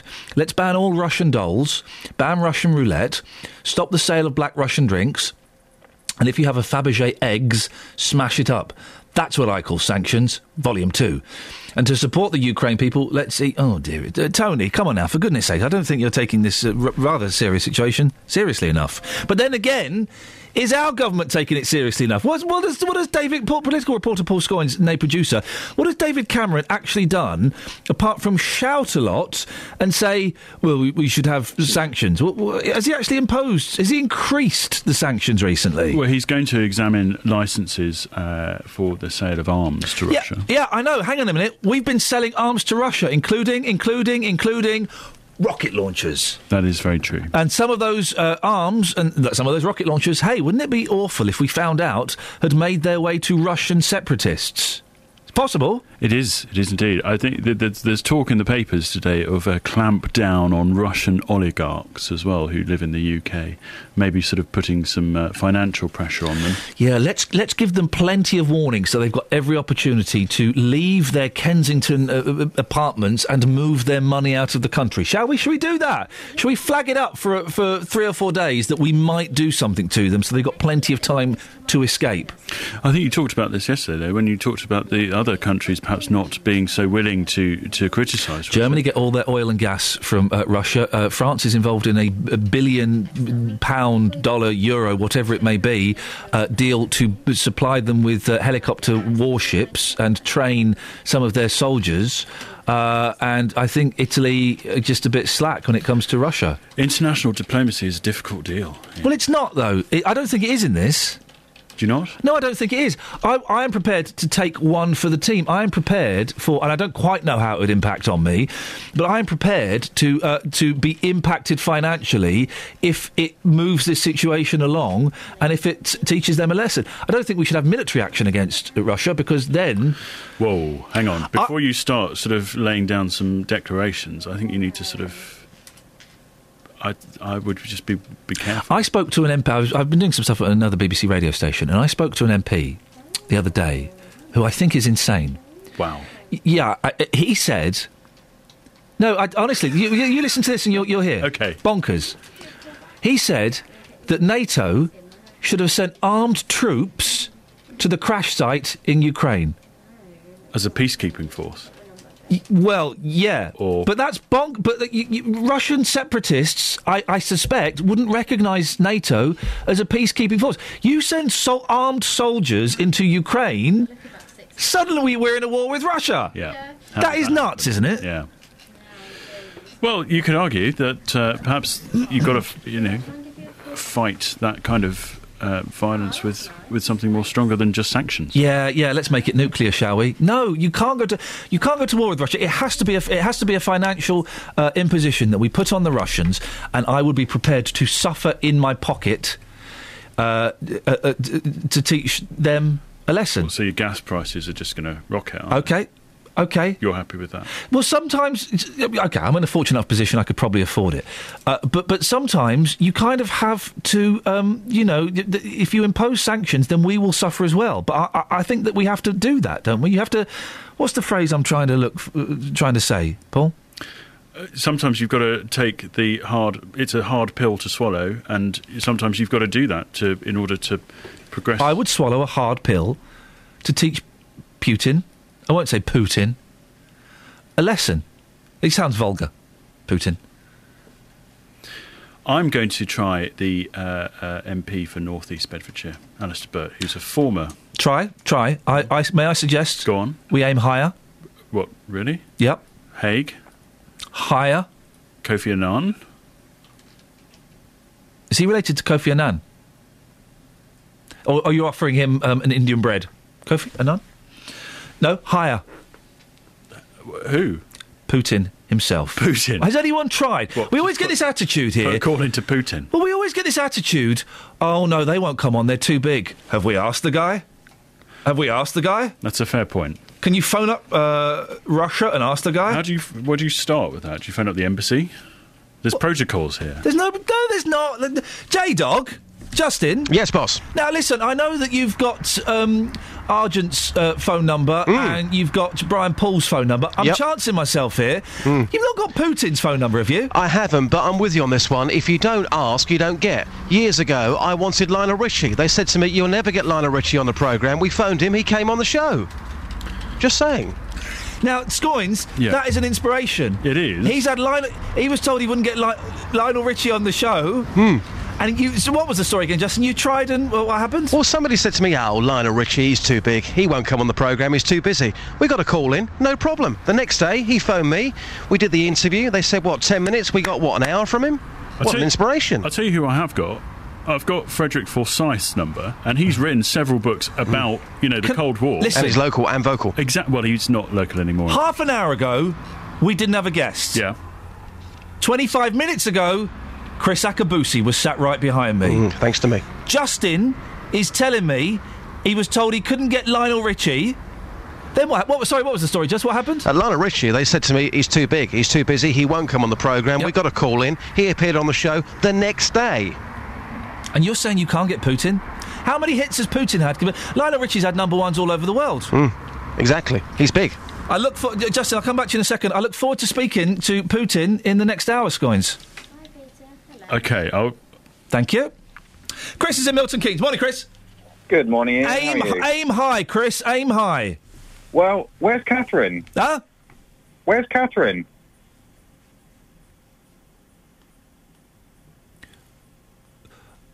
Why? What have you done to Catherine? I haven't done anything to Catherine, Chris. What have the big people done to Catherine? I can't really talk about it on air, Chris. That's a shame. Thank you very much. Justin! Let's just say that I've been there. It's not pleasant. Listen, let's not even go there, please. Paul Scoins is producing the show, and that's great. Now, Justin. Yes? The Commonwealth Games, fair play to Akabusi. He came in, he had a good crack at trying to sell it to me. He's the man, isn't he? He smelt wonderful. Oh, do you know what? He was delicious. Yeah. I could beat him in a race now, though. Yeah. He's an old man. You've been out talking to people about the Commonwealth Games. What have you been asking them? It's funny you should say that about Chris Akabusi not competing anymore, because some lady in this piece gets rather confused. So this is take two, the Commonwealth Games. We saw the opening ceremony last night. In the first hour, people didn't care. Do they care now? Here's what people had to say. Here's Scott. Scott, the Commonwealth Games. You look to me like you're the sort of guy who cares. Sorry. Not even bothered. Not in the slightest? Not in the slightest. Do you care? Not a lot. No. Why? I couldn't care less. I'm not interested in the Commonwealth athletes. Well, I've actually found somebody from Scotland. Stuart, you must be into the Commonwealth Games, surely? I'm not really into athletics that much, but I'll probably watch it, yeah. Yeah, but it's putting your country back on the map, isn't it? I've lived in England longer than I lived in Scotland, to be honest. Right, OK. And finally, Chris Akabusi is in our studio. Have you got a message for Chris? Yeah, have a good laugh, Chris. Enjoy yourself. He's a good man. Good morning, madam. The Commonwealth Games. Yeah. Is it a yay or a nay? Yeah. You like it? Yeah. Fantastic. You're the only person I've found who likes it. Tell us why you're passionate about the Commonwealth Games. I like watching the winners, and hopefully we'll win. Chris Akabusi's in our studio this morning. Oh, well, I should be there. Yeah. Have you got a message for Chris? Win for us. Oh, no, he competed years ago, though. Well, give him all my best. Yeah, I will do. Thanks very much. It's like we've gone into a time machine or something. Thank you very much indeed, madam. Take care. It's funny you said that, just because I was thinking, have they gone into a time machine or something? It was just like that, and then you said it. I said to Chris on the way out, I said, Chris, when did you last compete at the Commonwealth Games? 1990, 24 years ago. So the only person who likes the Commonwealth Games is somebody who still thinks that Chris Akabusi is competing. 1990? Great year. Well, it still sounds to me quite recent. Yeah. Well, and then when we find out it's nearly a quarter of a century ago, I want to shrivel up and die. Yeah, I feel old, boss. Well, you are old, boss. Hey, what? Huh? Not as old as you. Get out of it. 08459 455 555 is the telephone number if you want to give us a call. Paul Scoynes has put his hand up. He wants to speak. Iain, I've just checked with the internal BBC protocol about bidding for significant figures. I'm sorry. I'm sorry. You know, I'm not the sort of guy who just calls Lionel Richie up. It's not in my nature. You can't listen. The BBC, as we all know, are run by corrupt squares in suits, all right? They don't want you to call Putin because they're scared that we might have a little bit of spontaneity. We might get an exclusive. But he's probably booked for the Steve Wright Big Show. Scoynes, man up, grow a pair, call the leader of the Soviet states. Look, it's quite explicit. It says if you are bidding for a significant figure such as a president or president of the United States or president of Russia, it says it here. Not on the main page, but in another page that I've been looking at. It says I've got to check, not just with editorial policy, I've got to go through the senior sort of liaison for international affairs. I've got to go through not just our boss, I've got to go through their boss, his boss, and several other bosses. I'm not a yes man, Iain, you know that. No, you're a no man. In this instance, I'm a no man. Listen to me. My name is Iain Lee. I used to work on Channel 4's The 11 O'Clock Show. I worked with such greats as Dom Jolly, Mackenzie Crook, Ricky Gervais, and Ali G. And today, I want to work with Putin. Call Putin now! How's your Russian? Ja, das ist gut, ja. Travel news for beds, cards and bugs. BBC Three Counties Radio. The Great North Road looking rather slow moving on the speed sensors, heading southbound just before the Black Cat roundabout where those roadworks are continuing. The M1 heading southbound, slow moving between junction 13 at Salford Road and junction 11 Dunstable Road. Also in Harpenden, very heavy at the moment on St Albans Road just at Station Road. And taking a look so far at the M25 heading anti-clockwise, very heavy moving between junction 20 for Kings Langley and junction 16 the M40. And queuing at the moment on the A1 heading southbound between Stirling Corner and Boreham Wood. In Mill Hill, slow moving on the A1 Watford Way. That's between Apex Corner and Mill Hill Circus as well. Nicola Richards, BBC Three Counties Radio. Thank you very much, Nicola.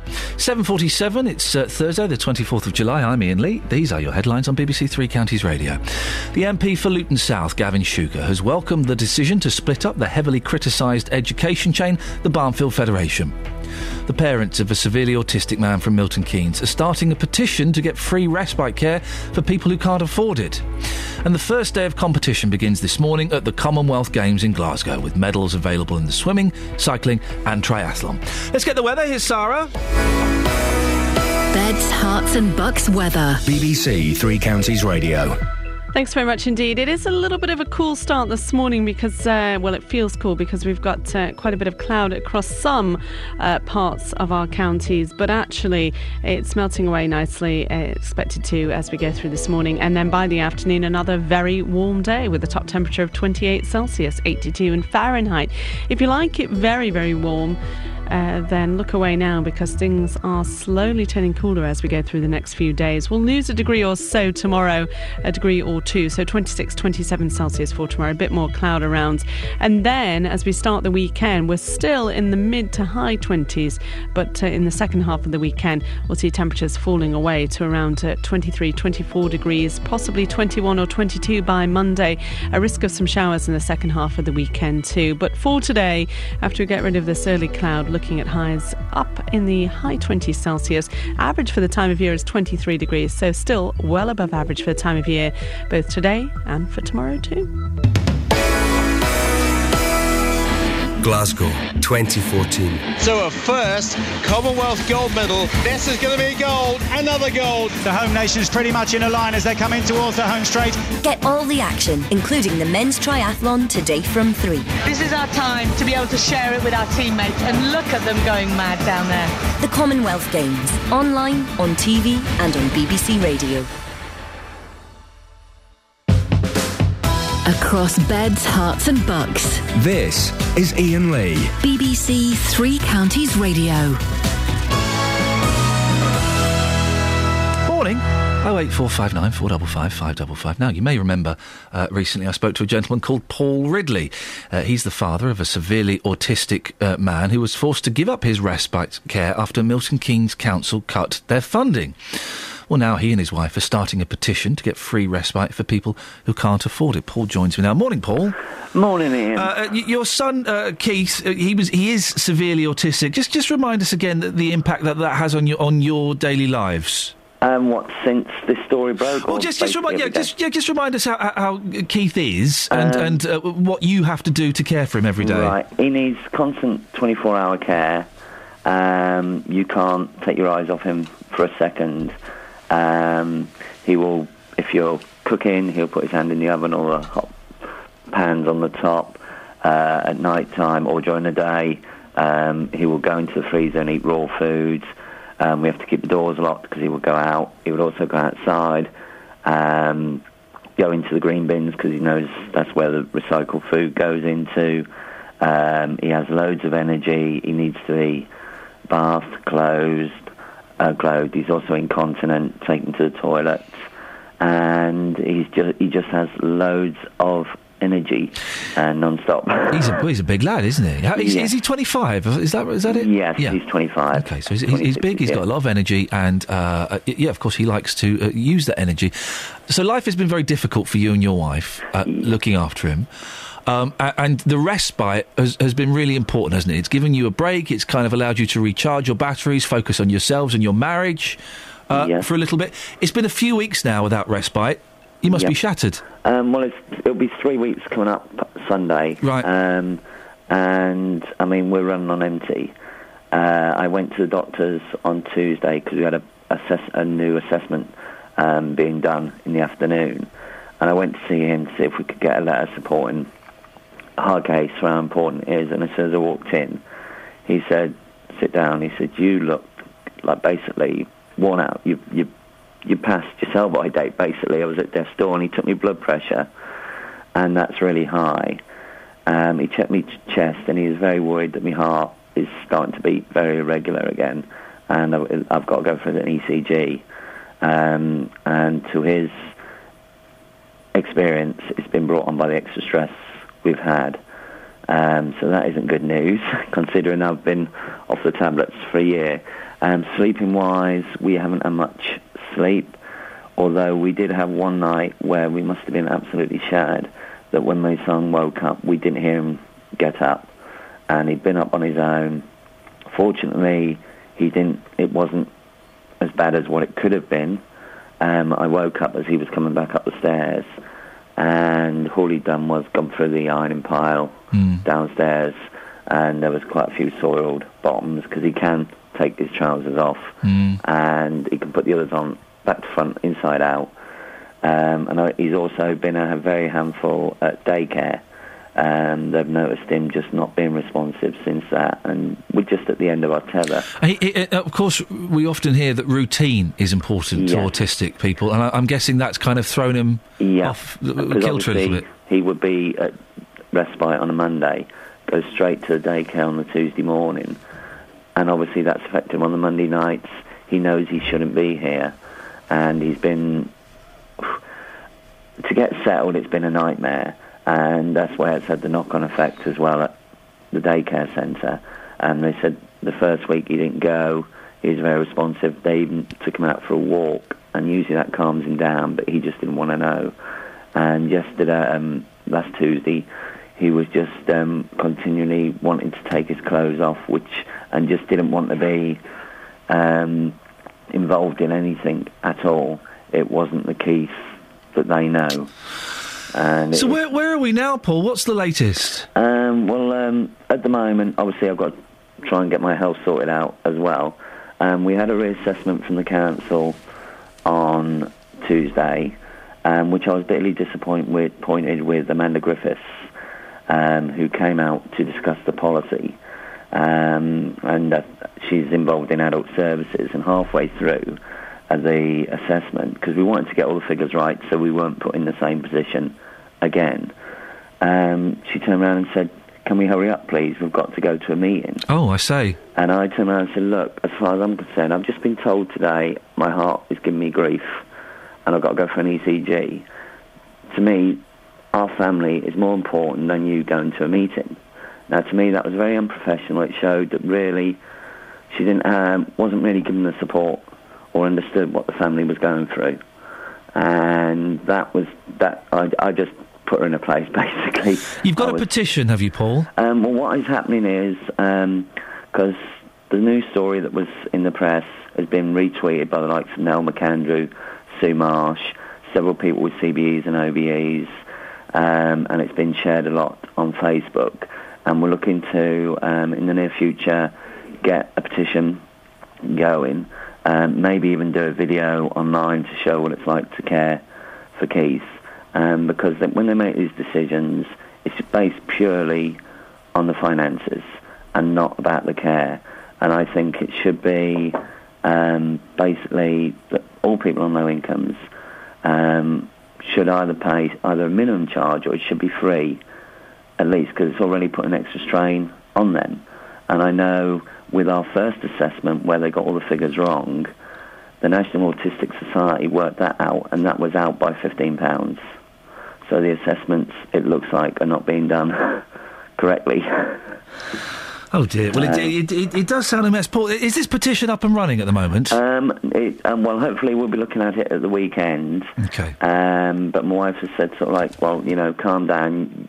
Your heart, the doctor's told you, and the last thing I want to do is end up in hospital, obviously having another heart attack. But we've got to get it sorted for what exactly the petition we do. Do we do it for basically a petition for free respite care, or we've just got to work out the finer details of what it's for. Paul, listen, I'm sorry to cut you short. I hope you don't think I'm being insensitive, but we are constrained by the time constraints of the show. I wish you the very best of luck. Do let us know if and when you decide to get a petition going, and of course we'll give it a mention on the show. Dave's in Luton. Morning, Dave. Morning, boss. Yes, lady. What have you got? United Nations organisation. The UNO, the United Nations organisation. Yes, sir. OK, right. You met an MP who said United Nations troops with tanks should have gone into that Ukraine on the date of that accident. Well, I spoke to an MP on another radio station in another region who said that we should have sent in UN troops to police the area. That's obviously crazy talk, isn't it? No, it's not. Sorry? I think that MP is exactly right. If we've got a United Nations force all over this world, why not send into something like that of United Nations troops? Because then we're starting a war with Russia. No. You've got the United Nations. Russia is in United Nations. China's in United Nations. Well, then in that case, Russia and China, or certainly Russia, probably China, would have vetoed that decision, so it wouldn't have got the thumbs up, so it couldn't happen. Yeah, this is the same old thing, vetoing everything. Well, that's what the United Nations are united, and if they are disunited, then they can't do stuff. Well, then disband the United Nations and think up some other organisation. Oh, you can't do that. That's like being in a band and none of you like the keyboard player, but you haven't got the guts to kick him out, so you say, we're splitting up the band. Then when the keyboard player's gone, you start a new band. You can't do that. But I don't understand. Send the troops in, as our MP said, send them in. You can't send the troops into eastern Ukraine, where there are loads of Russian separatists who are being funded by Russia. You can't do that. Are you insane? No, disband the United Nations because it's useless. Okay, you want to disband the United Nations? Yeah, it's useless. Dave Luton, as always, a really sensible, well thought out point. Travel news for beds, cards and bugs. BBC Three Counties Radio. The A1, the Great North Road, rather slow moving on the speed sensors approaching the Black Cat roundabout and those roadworks that are taking place causing delays. The M1 heading northbound, there's a lane closed at the moment, just on the exit Slip Road because of a broken down lorry. That's at junction 11 for Dunstable Road, causing a few problems there. The M25 heading anti-clockwise, heavy moving, that's between junction 21 the M1 and junction 19 at Watford. Also rather heavy between junction 18 at Chorleywood and junction 16 for the M40. Nicola Richards, BBC Three Counties Radio. Thank you, Nicola. OK, well, we seem to be talking about whether we should have invaded eastern Ukraine or not. I mean, that's crazy talk, isn't it? Isn't it? Isn't it? Local and vocal across Beds, Herts and Bucks. This is BBC Three Counties Radio.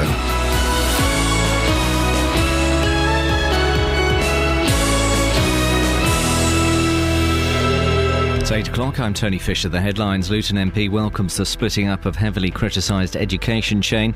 Parents in MK petition for free respite care, and Commonwealth Games begin today in Glasgow. BBC Three Counties Radio. The MP for Luton South, Gavin Shuker, has welcomed the decision to split up the heavily criticised education chain, the Barnfield Federation. A board meeting last night voted to separate the academies from the college, following several damning government reports. The governor, who oversaw the chain, has also decided to resign, saying the job was a thankless task. Gavin Shuker says it's time to get back to basics. Back in 2010, Barnfield was a college and 2 secondary schools, and that seemed to work quite well. It went on a massive spree of gobbling up schools, institutions, primary schools and otherwise. I think it's time to get back to real basics for Barnfield, focusing on getting the quality of learning at the college up, and government, of course, has to answer the question of what's going to happen to these schools now. Forensic experts in the Netherlands will today begin the task of formally identifying the remains of victims from the Malaysian airline disaster. More bodies are expected to be flown in from Ukraine. The parents of a severely autistic man from Milton Keynes are starting a petition to get free respite care for people who can't afford it. Paul and Sarah Ridley were having breaks funded by the council, but recently had them withdrawn. Matt Lockwood reports. 25-year-old Keith Ridley is so severely autistic, Paul and his wife Sarah have to watch he doesn't put his hands into a hot oven or eat raw food from the freezer. Until this month, the couple had respite care funded by the council, but they say they can no longer afford to pay for adults. Now the couple are starting a petition to get free help for people who can't afford it, not just based on their income, but based on their needs. A murderer executed in the United States has taken nearly 2 hours to die, the latest in a series of botched lethal injections. Joseph Wood gasped and snorted after being given an injection in Arizona. The action gets underway at the Commonwealth Games in Glasgow today, with 20 gold medals to be won on the opening day of competition. The first medals to be won will be in the triathlon events, with England's Olympic champion Alistair Brownlee and his brother Johnny among the favourites in the men's events. Johnny says success for him in today's event would complete a memorable hat-trick. It's a very, very tough bike, and coming from Yorkshire, that helps massively. It's very hilly, and the run itself is very hilly as well. So, yeah, it's a very, very tough course, and that's good for us. To get a Commonwealth medal will be great. It's the main aim of the year, and that's what I wanted to do. And then in my career, I can say I'm an Olympic medalist, Commonwealth medalist and world champion, so that'd be good. And the weather, patches of mist and cloud lifting. It'll be another dry and very warm day. Top temperature 26 degrees Celsius, 79 degrees Fahrenheit. Get the latest news and sport online at bbc.co.uk/3 counties. BBC Three Counties Radio's big tour of Beds, Herts and Bucks. It's a fascinating place. Very wide cross-section of people. And all this week we're featuring Stotfold and Henlow. There's quite a lot of country walks you can do. It's all about where you live. There's a community spirit that people seem to pick up on. I was born here and I never felt any reason to move anywhere. The big tour of Beds, Herts and Bucks. BBC Three Counties Radio.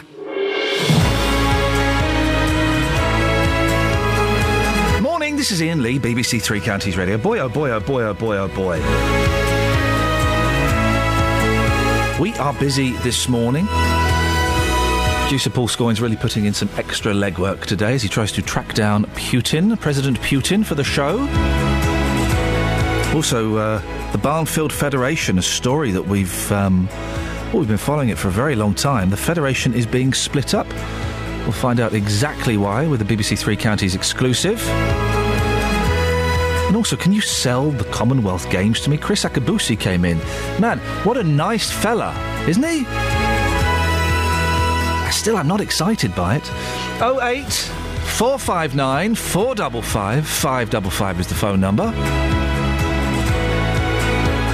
You can also send me a text, 81333. Start your text 3CR. Or if you wanted to, you could give me an email, iain.lee at bbc.co.uk.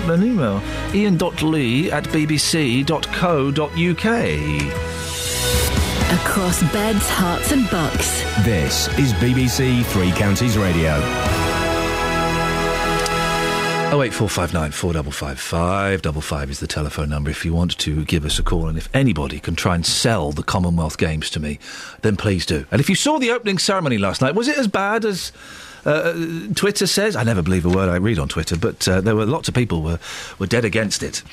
Now, the Barnfield Federation, once championed by government ministers as a beacon of education, is to be split up. BBC Three Counties Radio can exclusively reveal that at a meeting last night it was recommended to split the academies from the college following several damning government reports. The governor, who oversaw Barnfield throughout the Change troubled period, has also decided to resign, saying the job was a thankless task. Well, that person is Judy Oliver. She joins me in the studio now, speaking for the first time. Thank you very much for coming in, Judy. You've been in charge of the Board of Governors since the news about the Federation broke last year. Why break up the Federation now, and why leave now? Oh, I didn't. I just want to make it plain, Ian, that I haven't resigned as a result of anything that's happened recently. This has been planned because my life has changed and my business has taken off and I've become a grandmother and have to do quite a lot of help. Oh, congratulations. Boy or girl? Little girl. Fantastic. Yeah, well done. But the point is that I haven't got the time now to devote to Barnfield. It has taken an absolutely huge amount of time, and as a volunteer I felt that I've done the job that I stepped up to do, which was to get the transition and to get Barnfield into a place where it can move forward, and that's now happening. And I'm really pleased that we've got a really good, strong Board of Governors on Barnfield College now, and going forward it looks very, very good. Is it disappointing that the Federation's being split up?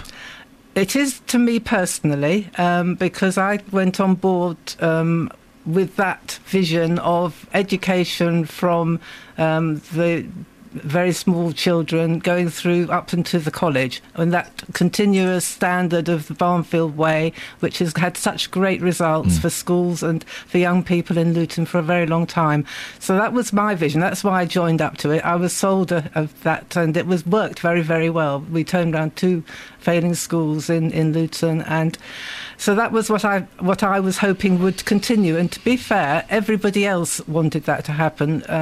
The local MPs at the time, the local authority, all the students, the members of staff, the principals of the academy schools, we all wanted that to happen. But we were given so many mixed messages from government that we were totally confused. We didn't know who was pulling the strings. We had the inspection, we had 2 funding agencies, the Department of Education, the Department of Business, the FE Commissioner, and even the FE Commissioner could see the sense of keeping it all together. But we were then given a bit of a steer that we had to consider the splitting off. That came from one of the departments. Is that what you mentioned? Mixed messages from the government. What were those mixed messages? Well, one department would say, the FE Commissioner came in and he was representing both of the departments involved, and his report was not as damning as everybody has been making. It's really been I believe, a bit like a sledgehammer to crack a nut, the way it's all gone about. He made suggestions which we did straight away back in January. So some of the things that have come out now, the reports have come out now, quite historical because the governors acted very quickly. We got an excellent chief executive in as an interim chief executive, Dame Jackie Fisher. She has turned the management around. We've got everything sorted. But in the meantime, the other department, the education department, and the EFA funding said, well, you've got to consider splitting, and we want to see a plan for you to split. So once that seed was sown, we had to go along that way. The Commissioner changed his mind, didn't he? Why do you think that happened? Who do you think made him change his mind? Well, when he came in and actually talked to people, local people, he talked to other colleges, other people in the college. He talked to the local authority. I think he talked to business. Really, he said he interviewed over 60 people, I believe he said. And he said, he could actually see the sense of keeping it together. It was a strong, a strong reason to keep it together. There have been lots of mistakes, haven't there, though? The massive overspends, money wasted on failed projects, nearly £1 million claimed for students that we couldn't prove had been taught, overpayments to senior staff, payoffs, holidays allowances, expensive car to former Director General Sir Peter Burkitt, conflicts of interest, significant amounts spent on chocolate. That's my favourite line. Okay. That's my favourite line. You must have had some great chocolate parties. But I haven't had a chocolate. You didn't indulge in the chocolate. No, but the reports have been quite critical, haven't they, of the kind of the governance, the management. Oh, yes, and that's what I've said. We have sorted that out. We have done that. That was sorted out very early on with the new regime of Jackie Fisher. She has put in lots of measures. We've had the governors have been refreshed. As I said, we've got a really good board of governors. Was it too late? Was historical? Was it too late though? Because I mean, when you hear of £1 million being claimed for students that may or may not be there, and also the payoff of Sir Peter Burkitt, that was a complete. Well, can I just say, Ian, please? At the time, Sir Peter Burkitt had been knighted for his services to education. We had the year before we had an outstanding Ofsted. The governors had felt that he had done a great job, and if I can recall, there has been quite a lot of criticism of the BBC and payoffs to senior people who leave, so I don't really think that you can... Oh, no, but we can still... That's nothing to do with me. I wasn't a governor on the board of the BBC when those payoffs were made. I didn't give any of the governors of the BBC a car that they weren't entitled to. That was a mistake, and I don't think... It was a mistake of a really expensive car, wasn't it? This is the sort of thing that I'm going to be quite cross about if you blame that on the governors, because it wasn't. It was a mistake on the other part. Who bungled his package then? His car, his several payoffs. Who bungled that? I don't know. I can't tell you that. No. Who wasn't the governors? No, not directly. Okay, because he did get a really expensive car and a load of money. Were people unwilling to challenge Sir Peter Burkitt? Were they scared of him? I can't say, because I never found him scary, but there may well have been other people who did. We did try and contact Sir Peter for an interview, and he was going to do one recently, and then he kind of stood us down with just a few hours to go. Did you were involved in close discussions with a key inspector, and he had the same view as you, didn't he, to keep everything together?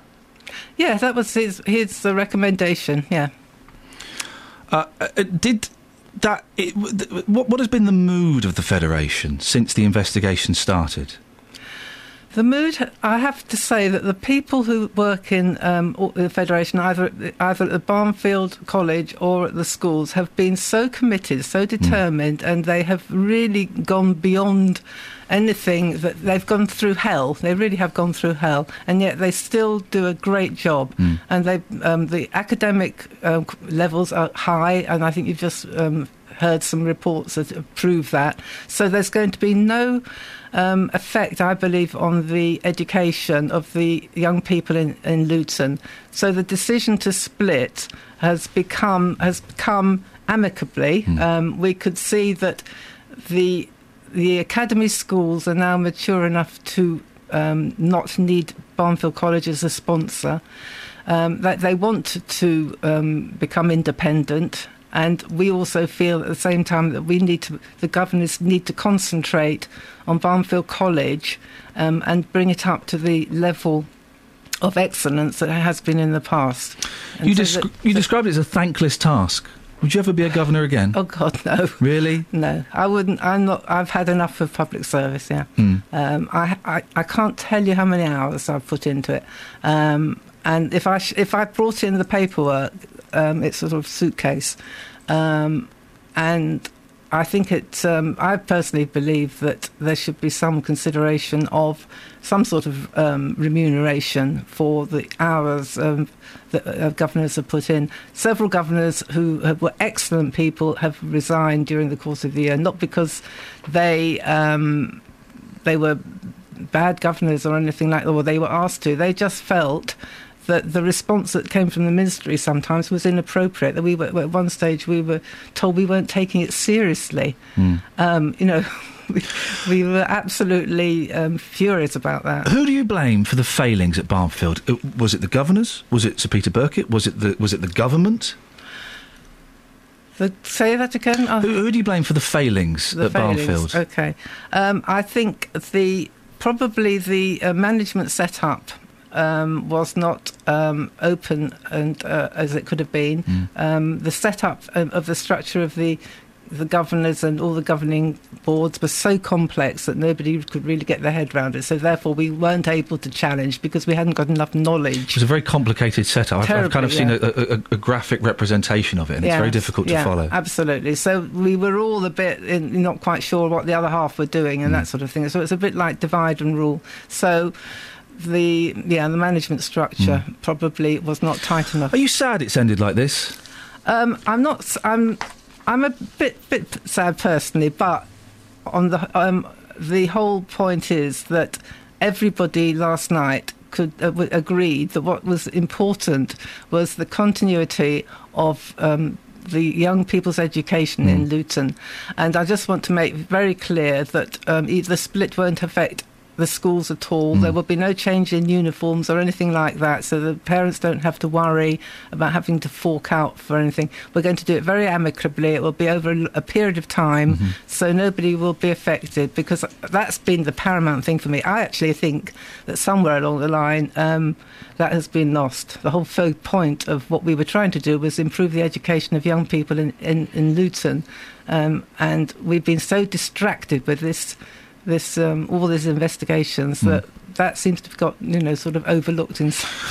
Judy Oliver, I really appreciate you coming in this morning. At all. Go and enjoy being a grandmother. Thank Go and you. have fun with your little granddaughter. I'm going back again now. Fantastic. What fun. Thank you very much. Okay. Travel news for beds, cards and bugs. BBC Three Counties Radio. The M1 heading southbound, very heavy moving at the moment between junction 13 for Bedford and junction 11 at Dunstable Road. The M1 northbound, there's a lane closed at the moment on the exit slip road. That's just at junction 11 for Dunstable Road due to a broken down lorry there. In Royston, the A505 heading southbound, there's a lane closed. It's due to a broken down vehicle there. That's just at Old North Road. And the M25 heading anti-clockwise, heavy moving between junction 21, the M1, and junction 19 at Watford. Also rather heavy anti-clockwise between junction 18 at Chorleywood and junction 16 at the M40. Nicola Richards, BBC Three Counties Radio. There you go. 8:17, Thursday the 24th of July. I'm Iain Lee. These are your headlines on BBC Three Counties Radio. The MP for Luton South, Gavin Shuker, has welcomed the decision to split up the heavily criticised education chain, the Barnfield Federation. The parents of a severely autistic man from Milton Keynes are considering starting a petition to get free respite care for people who can't afford it. And the first day of competition begins this morning at the Commonwealth Games in Glasgow, with bikes, running, feet and water involved. BBC Three Counties Radio.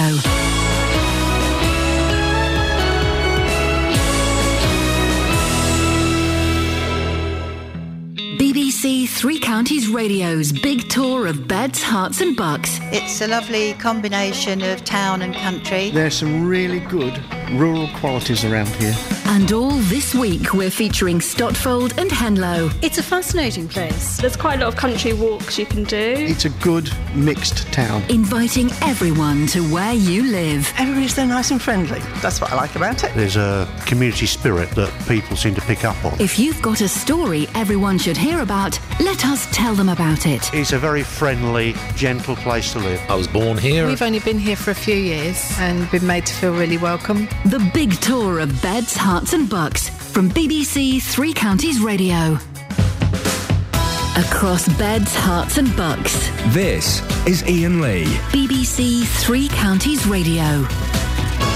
La la la la. Look at you in burgundy. Yes. I'm working my way through the clothes because they're all being washed for the pest man. I forgot. When is the pest man coming? When will this ordeal be over? 3:00 this afternoon. Yeah! He's coming. And the cat has got an emergency appointment at the vet because they're going to order in a special drug for him. They're going to nuke the cat. Well, they're going to do something like that. Poor little chap. He's not happy at all. No, it's not. It's not fair. He's so miserable. And this morning he'd been sick all over the kitchen floor. Does anyone want to buy a cat? Oh, man. They're like family members that you want to sell. Oh, well, that's... my fingers crossed. I hope it works out. I've just had enough of it. I have to... Can I just say... Yes. Your show 2 days ago. 2 days ago? I don't know what... I can't remember what I did yesterday, let alone... You did one of the most powerful rants I've ever heard in this nightclub in Luton. Bling nightclub in Luton. Oh, it was.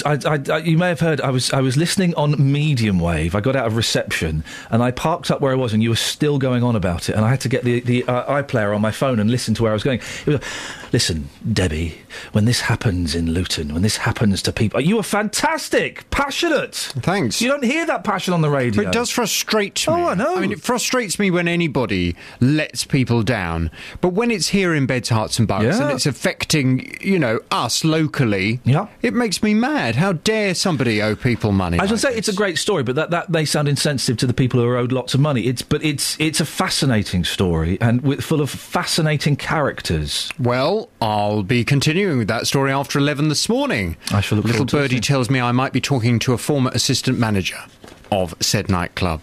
Wow. Is she owed money? We'll find out. Excellent stuff. I shall be listening. What's on at 9 o'clock? Coming up on this morning's Big Phone In at 9, I presume you're aware of this story that I know Tony's been talking about it in the bulletins today, that death row inmate Joseph Wood has died after an execution in Arizona took nearly 2 hours to kill him. Horrific. Wood was a double murderer and was executed by lethal injection. His lawyers filed an appeal for an emergency stay of execution after he'd been gasping and snorting for more than an hour in the death chamber. Arizona Governor Jan Brewer says that she's ordered a full review of the execution, although she said that Wood died in a lawful manner. Well, of course, some of the family members, they are now saying, hang on a minute, why are people worrying about what drugs were used and how long it took to kill this man? This was a hardened evil murderer. Yeah. Whether it took 2 hours to kill him or not, frankly, who cares? Well, from 9 this morning, I want to know from you, does all of this make you glad that we don't have the death penalty in this country? Do you think it's exactly for this kind of reason that we shouldn't have the death penalty? Perhaps you have always believed it's a barbaric way to deal with some of the most unpleasant criminals in the world. From 9 this morning, your call on 08459 455 555. Is the reason... I heard a very interesting documentary about the drugs they use to kill people on Radio 4. Is this because the supplier of the drugs that are used to kill prisoners in the States has refused to supply the drugs anymore? Yeah, what happened was there was one manufacturer in America who made a drug that was for the death penalty and for execution. That manufacturer, they were the only people in the world who made it, and they stopped making it. So the American states that still had the death penalty, they then started looking around for other alternative drugs. So they then looked at some of the other drugs that could be used, but those drugs are manufactured by European countries and Britain. Yeah.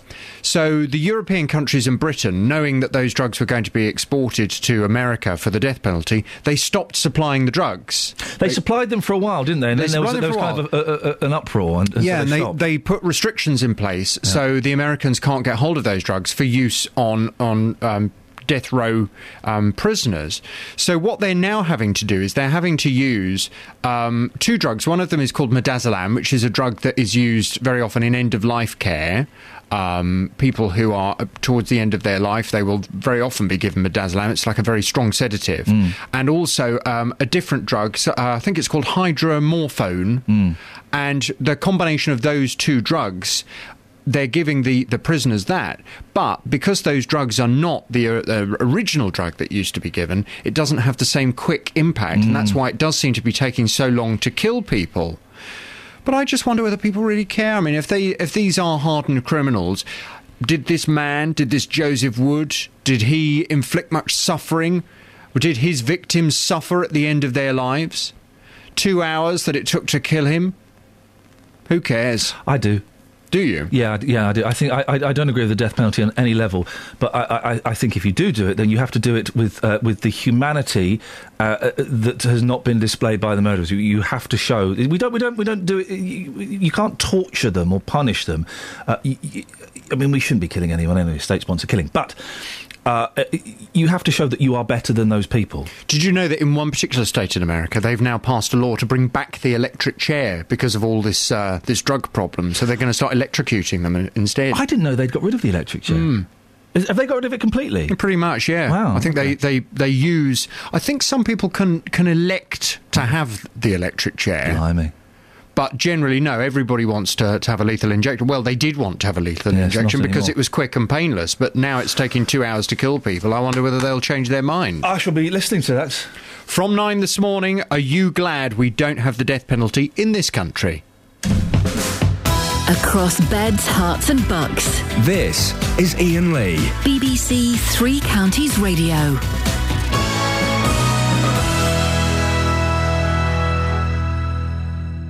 Now, UK investigators are to start examining the flight data recorder from the downed Malaysian Airlines plane. Western leaders have accused Russia of arming separatist rebels in Ukraine, where the plane carrying 298 passengers was shot down.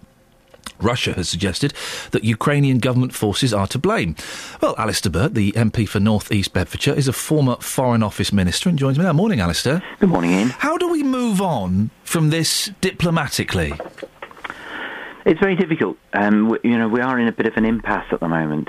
Until there has been an investigation into what happened to the plane, which Russia has agreed to, then we can't really pin down precisely what happened or who might have been responsible. Western intelligence is clear that it can identify where the missile was fired from. But I suspect at the moment that's pretty well all that's clear. The Russians are disputing what we have heard by way of radio evidence from interceptions. They say it's fake, the conversation between Russian separatists and Russian commanders about the launch of a missile. The Russians also claim that they had not supplied the sort of missile which could have done the deed. So I think until that is more clear, it's going to be difficult to move on. Once that's done, then of course it's drawn attention to the continuing conflict in Ukraine, because if it can have this impact on people outside the area with the tragic downing of the aeroplane, then clearly people have got to get involved in sorting out what is happening there and try and end the internal conflict. Well, Alistair, let's go into a fantasy a little bit. If it's proven that this was shot down by Russian separatists, and if it's proven that Putin has been supplying those Russian separatists with weapons, what do we then do to let Russia know we are unhappy with their actions? Is sanctions enough? And will Europe band together to impose sanctions? I think if there was a clear chain of command which led from the separatists to commanders in Russia, firstly, it would be very unlikely that it was a chain of command about downing a civilian airliner. People seem to be clear that no one was likely to have ordered that. It seems to have been a mistake. The Russian separatists have a track record of downing Ukrainian military planes, so it wasn't aimed at a civilian airliner. Accident or not, though, it's still highly inappropriate, and we have to express that, don't we? No question of that. But in your thinking through what might happen and what might be the case, it's trying to get each bit clear. But if there is a chain of command which leads to the supply of the missile and support for Russia from that is a very serious situation in relation to Russia. It would require, as you say, European states and others taking economic sanctions. It would be aimed at hitting those around the president about restrictions on travel, restrictions on finance. Major European centres do act as a channel for Russian investment and Russian finance. And I think people would have to demonstrate that what Russia had done was so wrong in international terms that there would have to be a period where Russia and key Russians connected with the government would have to face consequences, economic consequences. And of course, if there was evidence that could lead to any criminal activity, that of course is a matter for the International Criminal Court. People doubt, though, that the evidence will be there. But if that was to be the case, that would be an extremely serious situation. Finally, Alice, we have had a couple of people suggesting this morning that NATO should have sent in armed troops to the crash site to police it and protect it. That's crazy talk, isn't it? I think it would have been most unwise. In a situation like this, you look to find out, first of all, what had happened. You then seek to ensure you do the best you can to create a situation where people can get justice for what had happened. But you're very conscious of the extreme emotions aroused and the fact that you would be sending troops into a war zone, which was not of their making, where people would undoubtedly defend their territory. But you also have to bear in mind that the Russians see all this as a conspiracy. They see the whole thing as a conspiracy directed against them. One of the things that Russia is adamant about is that Ukraine should not join NATO, because they fear if Ukraine joins NATO, then Western troops will be stationed on the border of Russia for some sort of invasion. That is their thinking. Accordingly, to put NATO troops into a situation which would have encouraged that thinking would have been unwise. It's unnecessary. The bodies have been recovered and repatriated. The investigation will now take place as to what happened. That is the best way to do it. I think putting troops into a situation like that would not have been the right thing to do. Alistair Burt, MP for North East Bedfordshire, thank you very much. Travel news for beds, cards and bugs. BBC Three Counties Radio. Very heavy moving at the moment on the M1 heading southbound between junction 13 for Bedford and junction 11 Dunstable Road. In Royston, there's one lane closed on the A505. That's heading southbound just at Old North Road due to a broken down vehicle there. The M25 looking rather heavy heading anti-clockwise between junction 18 at Chorleywood and junction 16 the M40. At Luton Airport, there's some disruptions to flights to and from Tel Aviv due to some security reasons, so passengers at the moment are being advised to contact their airline. Nicola Richards, BBC Three Counties Radio. Across beds, hearts and bugs. This is BBC Three Counties Radio.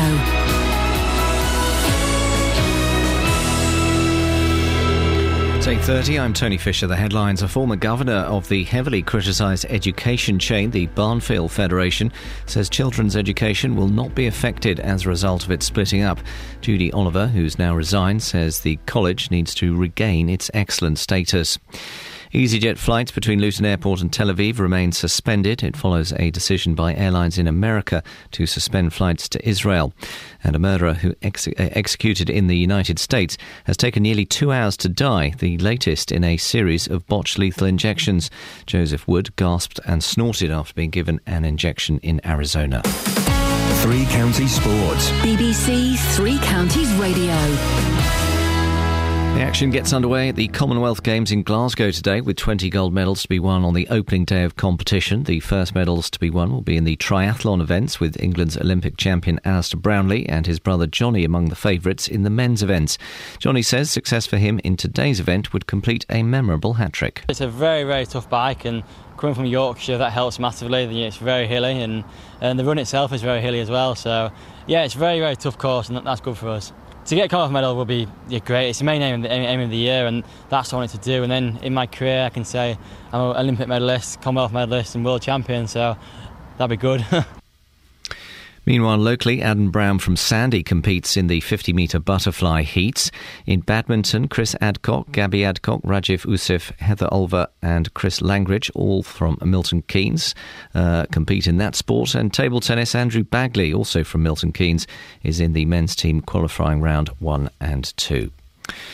Golf, and Colin Montgomery will be looking for a unique treble when he tees off at the Senior Open Championship at Royal Porthcawl later this morning. Montgomery has already won this year's US Senior and Senior PGA titles, and no one has ever won all three in a row. So is he playing as well as he ever has? Yeah, this is great. You know, you play as well. I think I'm playing now as well as I did in the 90s. when I was number 2 in the world. You know, you think, whoa, this is... Obviously, the course have got longer and what have you, but at the same time, technology has helped us all. I think I'm playing as well as I did in the 90s, and it's very exciting. Those are the headlines. Next full bulletin at 9. You're sounding... You're sounding very laid back there, Tony.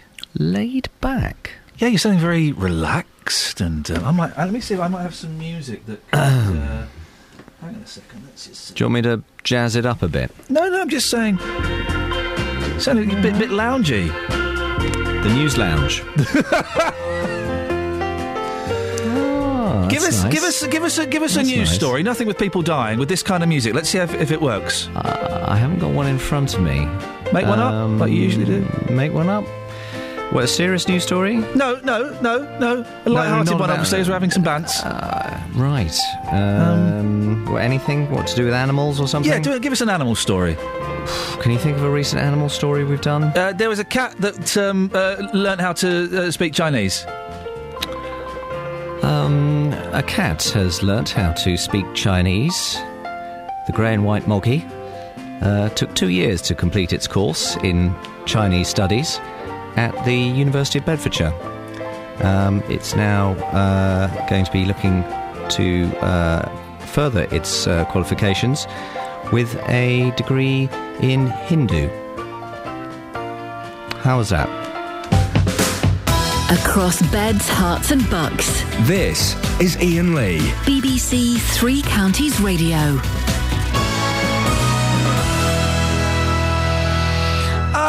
Dearie me. Now, Paul Scoggins, producer of this show, we have been asking this morning, listen, aim high, I want Putin. Where is Putin? Well, Iain, I've found the number for the Russian embassy in London.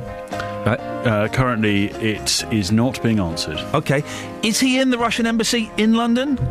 No, but I don't have a direct... He's in the Kremlin in Russia.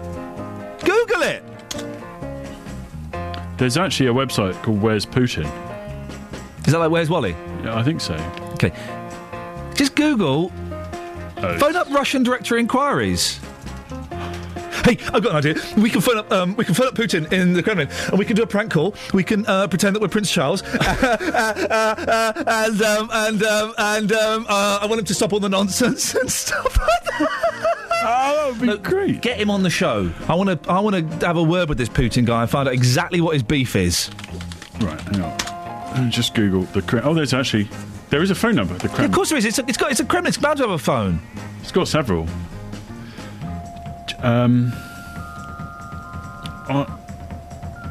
I'll speak to Iain and Kevin. Okay. And then we'll come back and we'll speak to Putin, yeah? Okay, fine. Yeah. Thank you very much indeed. Right, okay. Let's go to... Kevin's in Northampton. Morning, Kevin. Hey, morning, Iain. How's things? Yeah, good, thank you. What you got for us? I changed my stance a little bit after you'd spoken to JVS. I mean, that was a brilliant rant that you had the other morning. About the nightclub? Wasn't it fantastic? Yeah. Fantastic radio. It was, where are we now, Thursday? It would have been Tuesday's show, dear listener. Probably the last 15 minutes of the show. I implore you to go and have a listen on the iPlayer. Cracking bit of radio. I think he's going for another Sony award with that one. Yeah, well, it's, yes. He should do. But yeah. Maybe he should be the one that rings up Putin. Whoa. I mean, could you imagine that? That would be fantastic radio. Hang on, Kevin. First of all, right. Yes. Right, JVS team, Tim, Laura, and the tall Irish fella, I can't remember your name, Barney. Hands off. I've put dibs in for Putin first, okay?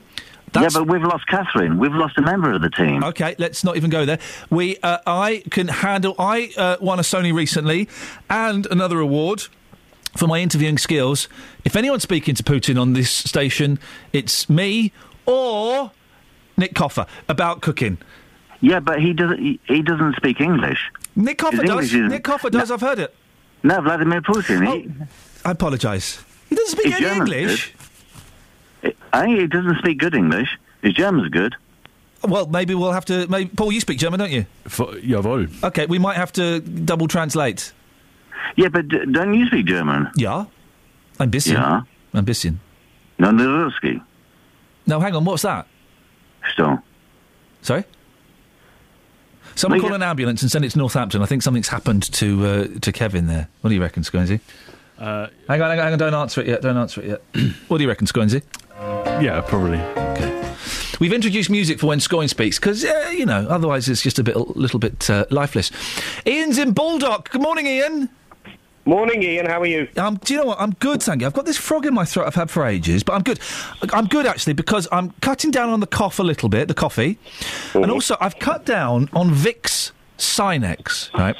I am, my name is Ian, and I'm an addict, and I'm addicted to Vicks Sinex. Seriously, for the last 18 months, I've been getting through 2 or 3 bottles of that stuff a week. And bottles? I thought they were little tubes that you put up your nose. No, not the tubes, the squeezy bottles. I don't like the tubes. So what I've been... So I'm constantly bunged up, right? And so I've decided to put the bottle down, and it turns out it's kind of addictive, and it's making the situation worse when I use it. So actually, I'm doing all right, Ian. Good, that's good. Where's Catherine? Huh? Where's Catherine? Some of these ideas you've got today, you're not with it. What do you mean? The show needs some direction. And Catherine,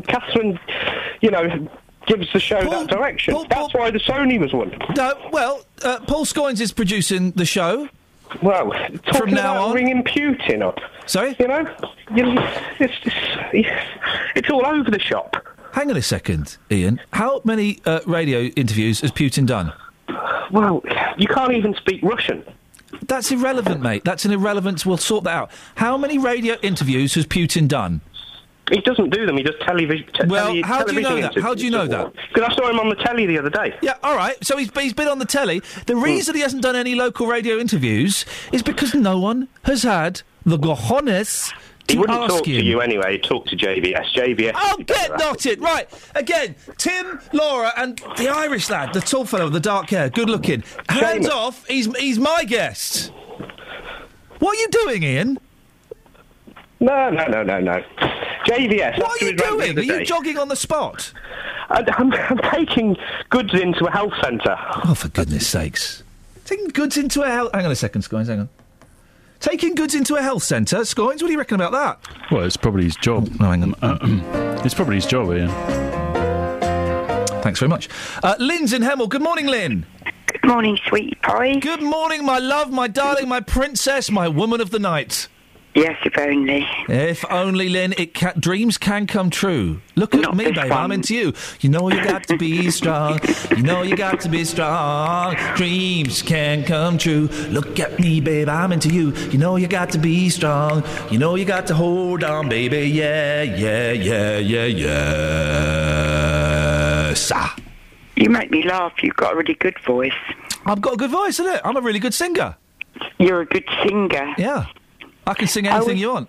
All right. Tell you what you should do. Yeah, go on. Get JVS to sing his special birthday song one day. Sorry? That's brilliant.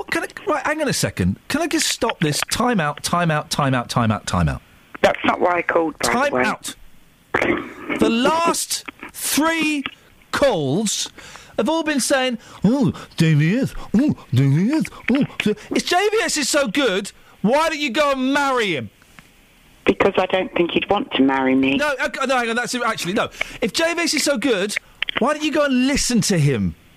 I do listen to him. All right, let me come up with one that works then. Hang on a second. If JVS is so good, why don't you just go and get knotted?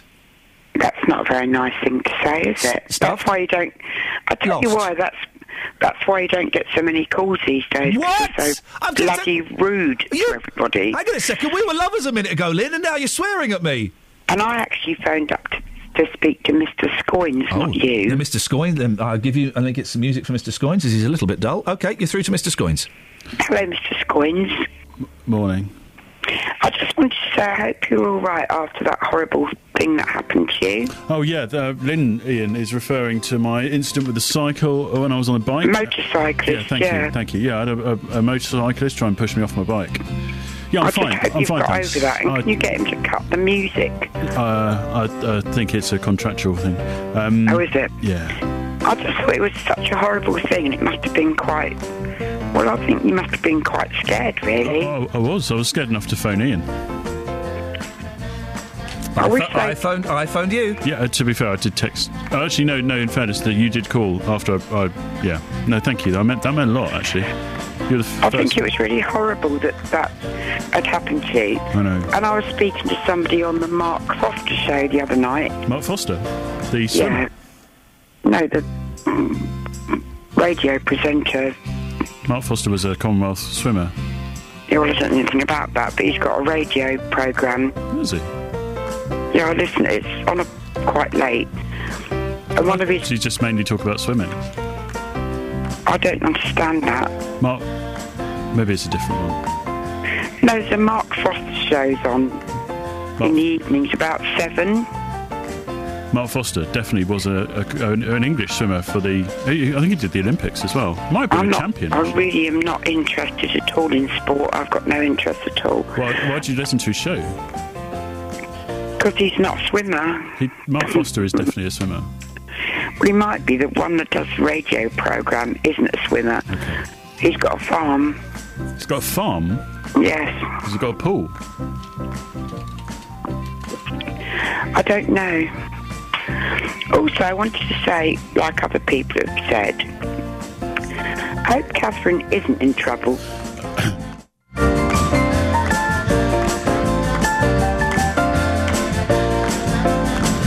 Jenny's on the line. Morning, Jenny.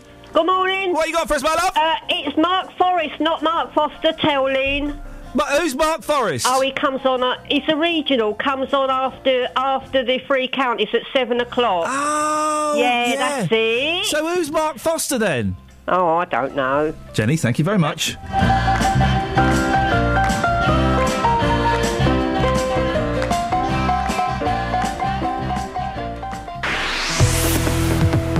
Travel news for beds, cards and bugs. BBC Three Counties Radio. Still looking rather slow on the Great North Road, heading southbound, approaching the Black Cat roundabout where those roadworks are continuing. In Royston on the A505, one lane is still closed. That's heading southbound just at the Old North Road.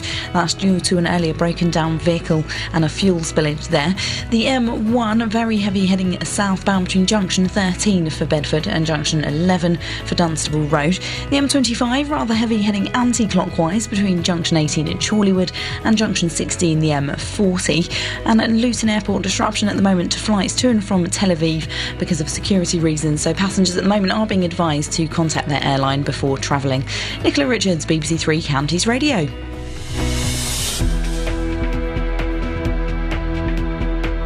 Thank you, Nicola. Can I just say, all of the people phoning up asking about a certain situation and sending us abuse on Twitter, legally I can't talk about it, guys, so just save your breath and your tweets. Right, it's 8:46. It's Thursday the 24th of July. I'm Iain Lee. These are your headlines on BBC Three Counties Radio. A former governor of the heavily criticised education chain, the Barnfield Federation, says children's education will not be affected as a result of it splitting up. EasyJet flights between Luton Airport and Tel Aviv remain suspended. And competitors from the Three Counties are among those taking part in the Commonwealth Games, which gets underway in Glasgow today. Beds, Herts and Bucks weather. BBC Three Counties Radio. Hello, good morning. It's Sarah Thornton here with your weather, and we've got some cloud across the Three Counties at the moment, which I have to be honest and say is taking its time to clear away. We are expecting it to burn back, though, nicely, and good spells of sunshine developing now in some parts of Buckinghamshire and just towards a couple of parts of Bedfordshire. Generally elsewhere, then, that process will continue, and we're looking at good spells of sunshine this afternoon and a top temperature of 27 or 28 Celsius, 82 in Fahrenheit, but slowly we're going to lose a degree or two each day as we go through the next few days, and so by the time we get through to the second half of the weekend, we'll be back to the low 20s, about where we should be for the time of year.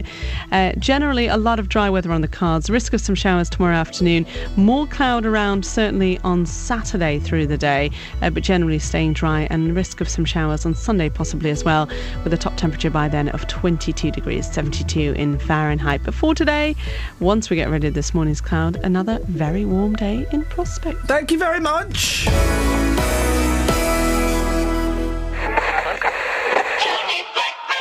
Now, I'm not normally one to talk about myself, but tomorrow night I might make an exception. And the station, I think, when I launched it, I knew that it was going to sound pretty good. Well, I'm allowed this time. I'm celebrating 50 years of broadcasting. Caroline South, Tony Blackburn here with you. Tune to Radio Caroline on 199. Wonderful Big L.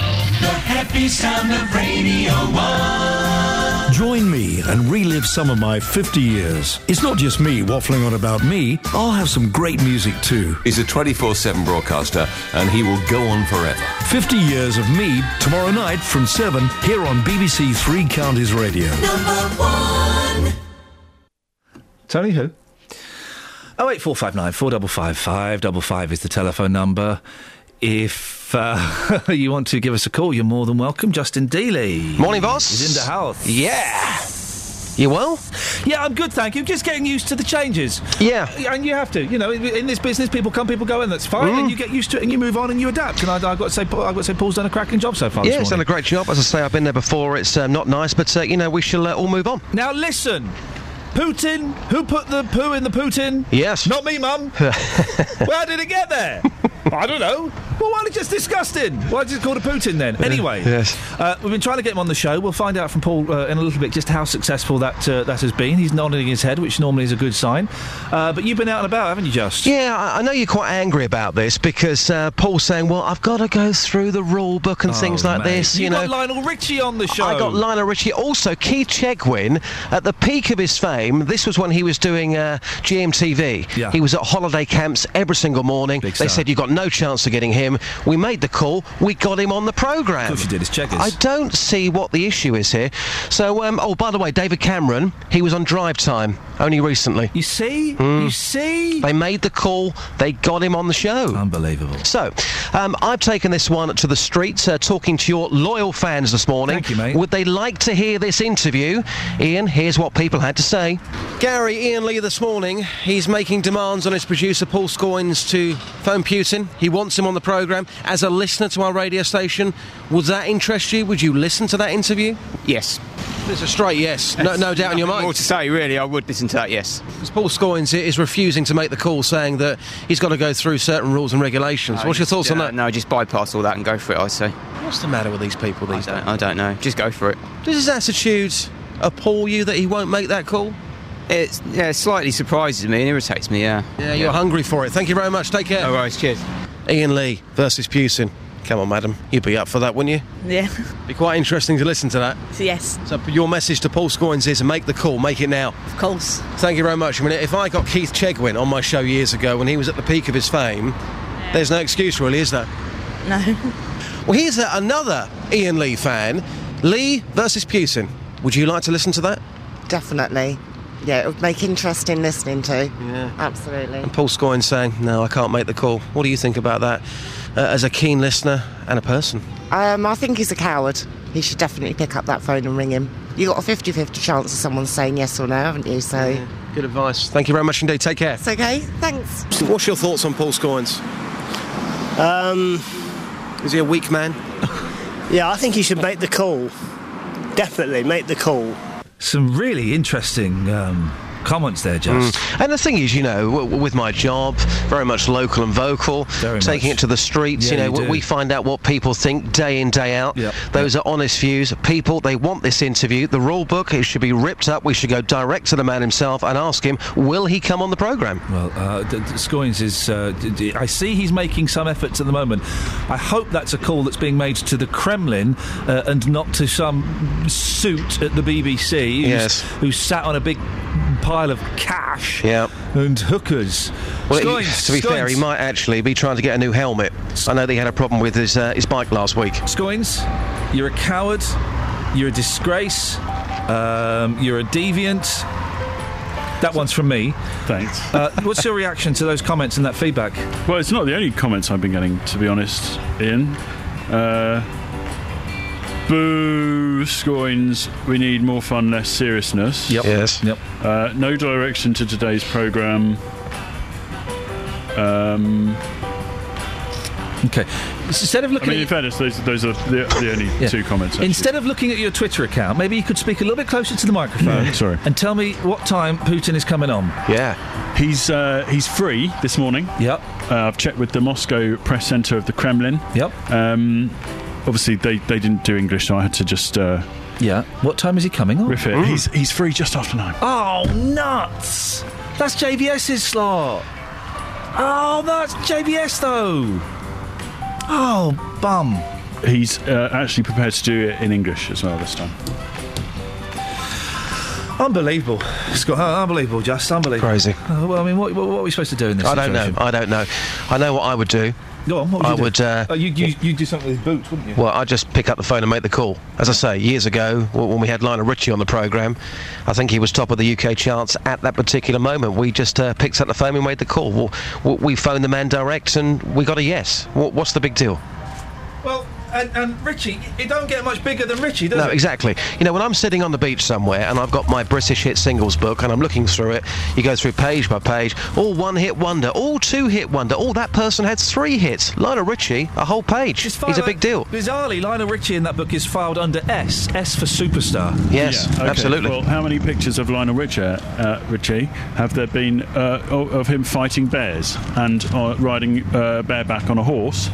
You've got to go to the right website. Thank you very much indeed.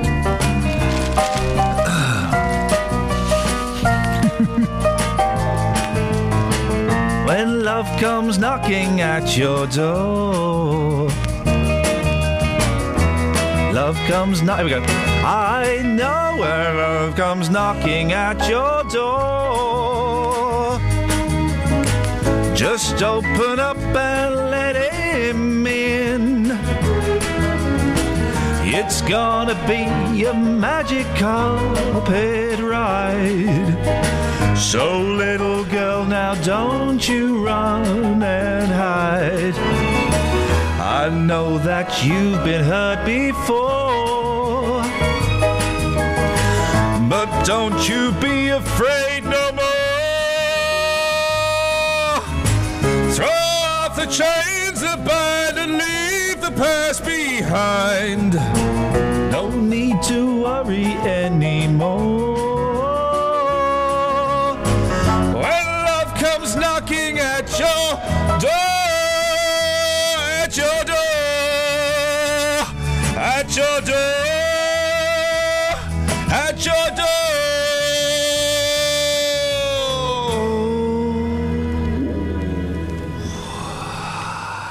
Short on content. Very, very short on content. Oh. Very, very short on content. Nice voice. Thank you. You do have a nice genuinely. voice. No, I know. That was from the heart. I was doing the wobble bit they do as well. I know, the full vibrato. No, the wobble bit, where it goes wobbly. Okay. If someone taught you how to sing properly, because you've already got the voice, you just need that little bit extra, you could be amazing. I would have turned around for you, Ian, had that been on The Voice. I'm glad in the chair. The swivel chair. Yeah, is that I'm glad. Got no calls? Okay. Lynn in Hemel called back. Oh, yeah, just want to apologise. What, for getting it wrong? For whatever it was. Yeah. Okay. Scoins, we'll have a little chat about how today's show's gone afterwards, and I just think there are a few improvements for over the next few weeks that you can. You'll get it. It's fine. I mean, I've sort of done it before, but it's been a few years. Yeah, no, don't worry. Listen, if What's Her Face can do it, then could do it, then you'll be able to do it. Did do it. Yeah. Hey, listen, the Daily Express has got a cure for arthritis again. What's that? It's a disease that makes it quite painful to kind of bend and move and pick things up. Oh. What's the cure? A single jab. Well, that's not going to help. Single jab to fight arthritis. A jab that stops crippling arthritis will revolutionise treatment of the condition, experts said last night. This is awesome. We all know someone who's got arthritis. I can't wait for this. The injection, which helps joints heal themselves, is already being tested on British patients, and researchers hope the cheap and quick procedure could be used to prevent the disease ever striking in the first... This is brilliant! Wow.